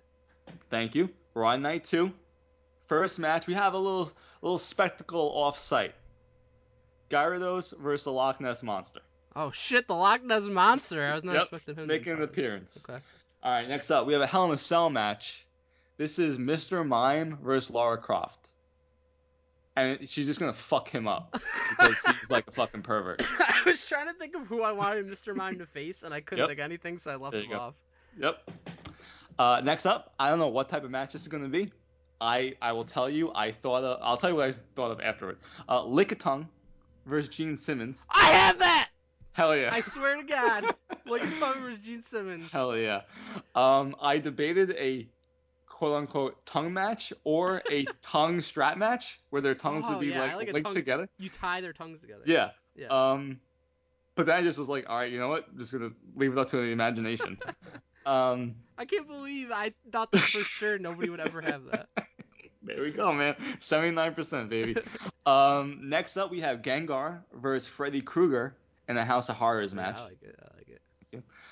Next up, this was a late edition because I didn't want to have an unbalanced night of cards. So we added Meowth versus Brian from Family Guy. Okay. They're both, nice. they both talk. Yep. See, we're on the same page. Mm-hmm. Next up, we have Hitmonchan versus Adonis Creed from Creed in obviously a last man standing match. Next up, we have Tauros versus Simba from Lion King. No, I hope Simba gets away. I debated Mufasa, but I was like, you know what, Simba. That's too on brand, yeah. Yeah. Next up, we have Ditto versus the Joker in a Firefly Funhouse match, because Joker likes to fuck with people, and Ditto can turn into anything he fucking wants, basically. So it's like, go fuck with the Joker, and we're gonna see who can fuck with each other more. That's true. If it was anybody and not just pop culture people, it could be Ditto versus Donald Wood, because he tries to copy everybody. That's true. Like, you know, it could have been like Mystique, but I was like, nah, I want the Joker on here. Gotta have some of the staples of the legendary villains. And then your main event is Mewtwo versus Darth Vader. Nice. I like it. Thank you. That's some good shit. I watched those cards. Thank you. Appreciate that. All right. Here's my 8-match card. Only one night. Trying to get people out before midnight. First match. Golbat versus Batman. Nice. I just want to Gotham City Street Fight. That's awesome. I love that. I debated Golbat versus Morbius. Morbius is from Spider-Man. Okay, yeah. Mm-hmm. That'd be cool. Mm-hmm. So I really like that you had the type of like the Bat versus Bat. Yeah. I appreciate that, especially getting Batman on there. That's great. Then I got 2 more things that fly. Charizard versus Goliath from Gargoyles. Hell yeah. That's a great one. Man, Gargoyles, underappreciated, I feel like. I know. I fucking loved Gargoyles as a kid. Mm-hmm. Snorlax versus Fat Bastard from Austin Powers. Nice. That's a good one. Mm-hmm. Lickitung versus Gene Simmons. There it is. Can't believe we both have that. Mewtwo versus Magneto. Mm-hmm. Yep. Fucking with people's minds. That's great. Got a last man standing tag team match. Oh. Hitmonlee and Hitmonchan versus Bruce Lee and Jackie Chan. Fucking love it. Who they were named after. That's awesome. Has there ever been a tag team last man standing match? I don't think so. There should be. Yeah, there definitely should be. I'm glad that you had the first. Yeah. And that's a great fucking matchup. Then I got a fucking fight to the death. Mm-hmm. Machamp versus the Incredible Hulk. Nice. Love it. And the main event. It's War Games. Okay. It's Squirtle, Wartortle, Blastoise, and Torterra, who's apparently a newer Pokemon that's a turtle, because I need another turtle. Against the Teenage Mutant Ninja Turtles, Mikey, Donnie, Leo, and Raphael. I think I have to root for the Teenage Mutant Ninja Turtles as much as I love Squirtle. I know, I would too. It'd be tough to bring down Blastoise, though. Yeah, that's a tough one. I'm sure Donnie would like, not Donnie Wood, but Donatello would create something. That's true. Yeah, he's like the opposite of Donald Wood. He's smart. Yeah, exactly. He's smart. He's cool. Yep. Loves pizza. Yep. No, that's the same. I appreciate that main event, man. That's a stack card. I like it. It was very fun. Very I fun. like doing those. I love these things. Donnie does not. That's why he didn't even bother to show up. I mean, he doesn't even fucking know 10 Pokemon, probably. Yeah, you're probably right. Yep. Donnie sucks, man. I agree. It's like every week just find something else I just don't like about him. I'm glad I have this opportunity as a safe space to just fucking shit on him when he's not here. I love talking behind his back, too. Yeah. I'll say it to his face. Yeah, me too, but it's more fun when I don't have to hear him.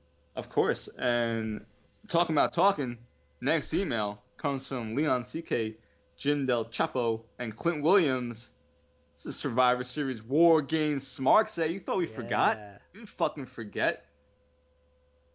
Nope. People definitely thought we forgot. They probably did. Donnie's usually the one that curates these and makes into a Smart Say, but you had the idea is if we got some, let's put it into an email. And so Leon and Jim and Clint sent some good ones, so I was like, all right, we got plenty for an email. Let's do it. Let's fucking get into it. All right. Want me to start? Sure. All right. Number 1. They are the best. Rangs. Solo and Sammy. Oh, where the Rangs. Where are the Usos? He lost all respect for the ISIS. Unbelievable. That's a legendary Smarks comment, by the way. It is. Not the one we just read, but No, the ISIS one. ISIS. All right, number 2. Solo is super. Heart eye emoji. Sammy is stellar. Star eye emoji. The Usos are, spelled the letter R, undisputed. Bashful face. That's a bashful face emoji. I guess, yeah, it's kind of like, shucks. Well, yeah. And the man, my tribal chief, is hashtag the head of the table, hashtag the goat. Goat emoji, heart emoji. I love you, bloodline. Heart emoji, huggy emoji. I guess that's what that one is. Hashtag we the ones. One finger emoji, heart emoji. Kind of like purple inside out. Purple and unbelievable. The Bloodline defeats Team Sheamus, featuring Sheamus, Drew McIntyre, the Brawling Brutes, Butch and Ridge Holland, and Kevin Owens, and the Survivor Series 2022 hashtag War Games black heart emoji. I appreciate that they gave us the finish. That was good. Wonder where they even fucking found this. Is that more than 240 characters? No idea. That seems like maybe Instagram one. Yeah, maybe. Number 3. How thick was Theory looking at Survivor Series? Talk about cakes! Yummy! Nice. That's a good pick. That's a good comment. Nice. Austin Theory, man. Great body. Oh, for sure. No doubt. Number 4. WWE looks like a playground for 5-year-olds. Don't waste your money buying the pay-per-views. Read about everything on the internet for free. So it's for $5. It's for 5-year-olds, but make sure you read about it. It's unbelievable. Hashtag War Games was some great stuff. Owens and Zany are kill the next few months. Whoa. What does that mean? I don't know what that means. Are kill? Will they be killed? Will they be doing the killing? What are Owens and Zany gonna do? Fucking zany. These are zany thoughts. Them Lexi cheeks looking real good tonight at Survivor Series. Oh, yikes. Yeah. Could have been any number of perverts that listen to the show that posted that. That's true. Number 7. This is not WWE anymore. I think this is RRE, Roman Reigns Entertainment. Worst WWE till Roman Reigns champion, and other wrestlers should leave WWE forever.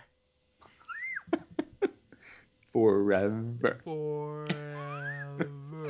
Roman Reigns Entertainment sounds incredible to me. That's amazing. Let's do it. I basically get that on SmackDown. Not enough, though.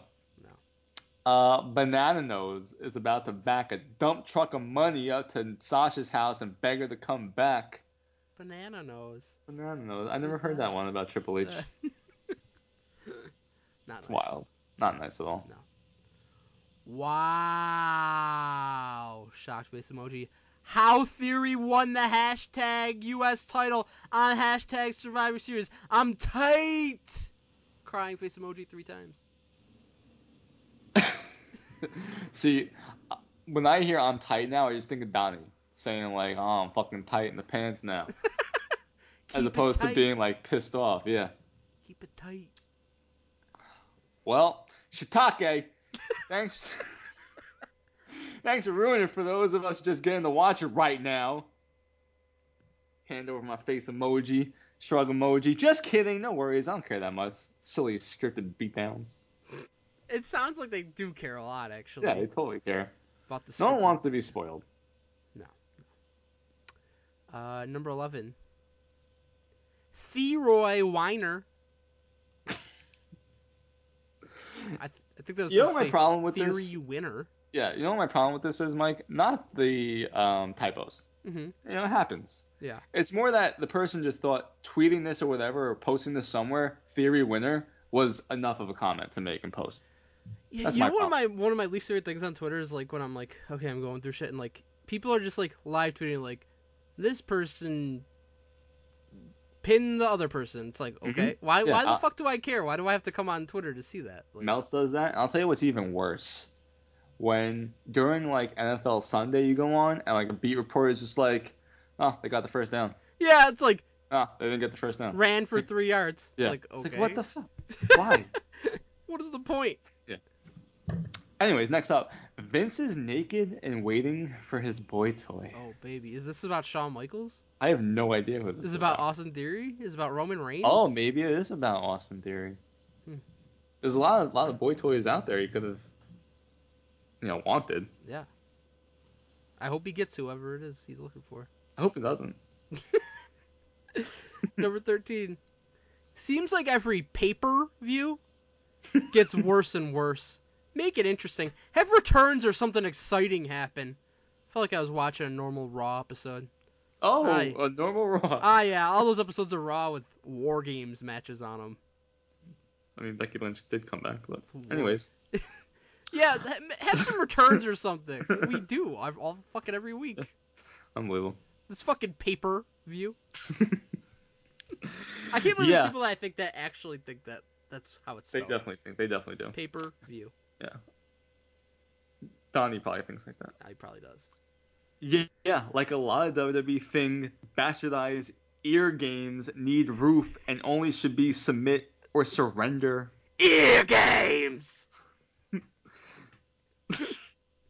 Isn't submitting basically surrender? Yeah, but that's what they used to say in WCW is submit or surrender is how you would win. It's another dumb Also, WCW. it does not need a roof. Why would it need a roof? For what purpose? Nope. Number 15. Didn't have to watch it. Already knew who would win. So predictable. Bloodline won't loose. Rahonda won't loose. Bring back Becky so she won't loose. Austin? Yep. Had to have him win again. The AJ match was the only one that I wasn't sure of. I was sure of that one. That AJ would win. I was very sure of that. Yeah. Fucking Rahonda. She never loses. Rahonda. People are crazy, man. Yep. So predictable. Now on Monday night, Raw, Bliss Trun on Baninka for the title. They will have a little feud. Oh, sorry, a little feud. Feud. Wait. He comes. Bailey hold the phone. Becky comes out a big fight 3 weeks. Monday, a title match or next PPV. Huh. Baninka versus Bliss. That'll be a good one. Yeah. She's gonna Tron on her soon. Baninka. They're gonna have a little feud. Baninka. That's it. Or Baninka. I enjoyed that. There's some good ones in there. What was your favorite?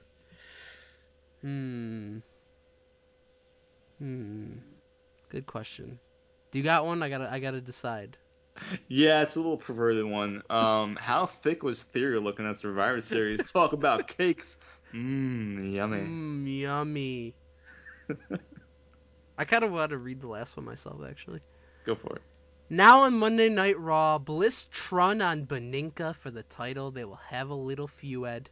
Wait. He comes Bailey. Hold the phone. Becky comes out. A big fight 3 weeks. Monday, a title match. Your next PPV. Oh, Smark say, never disappoints. Never change. Never change. Well, BG, that's it. We're done for the week. We accomplished the goal. We put on a show without Donald Wood, and I quite enjoyed it. Fucking love it. I hate when Donnie's here. I love it when he's not. Mm-hmm. I had a lot of fun discussing WWE with you. Yes. Talking about Survivor Series War Games. Talking about the lies of the dirt sheets. Mm-hmm. Just, a couple boys hanging out, having a beer. It was very fun. I hope everybody that was listening enjoyed it as well. I'm sorry that we didn't yell at each other like Donald Wood tries to do all the time. But as far as I know, he will be back next week. So we apologize for that. But thank you so much for listening. As always, BG, you got any thoughts on a song? I doubt he'll play it, but just in case. Yeah, we're past Thanksgiving. Christmas? It's the Christmas song. Christmas song. Sheamus, the red-haired wrestler, one of the greatest songs ever written. Hopefully it will be played after this. But, guys, again, thank you so much for listening. And we'll be back here, and we will see you next week.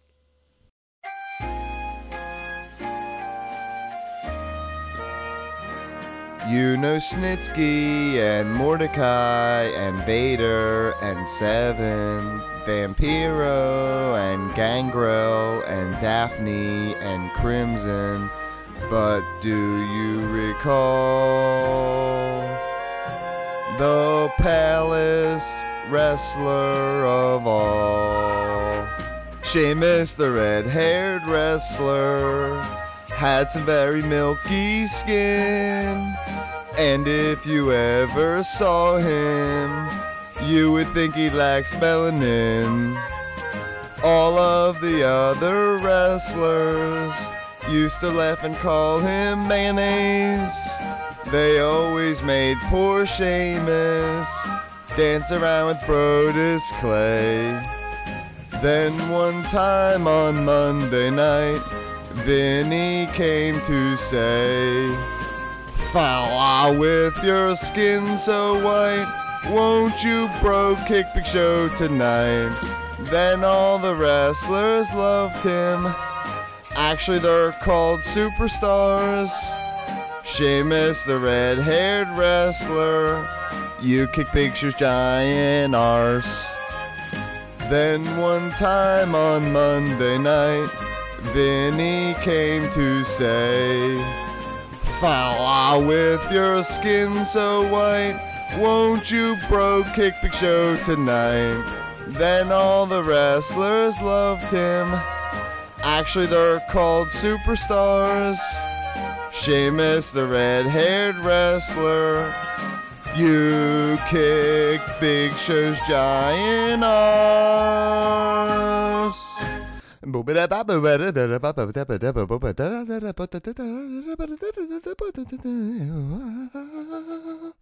Lucky Land Casino, asking people, what's the weirdest place you've gotten lucky? Lucky? In line at the deli, I guess? Aha, in my dentist's office.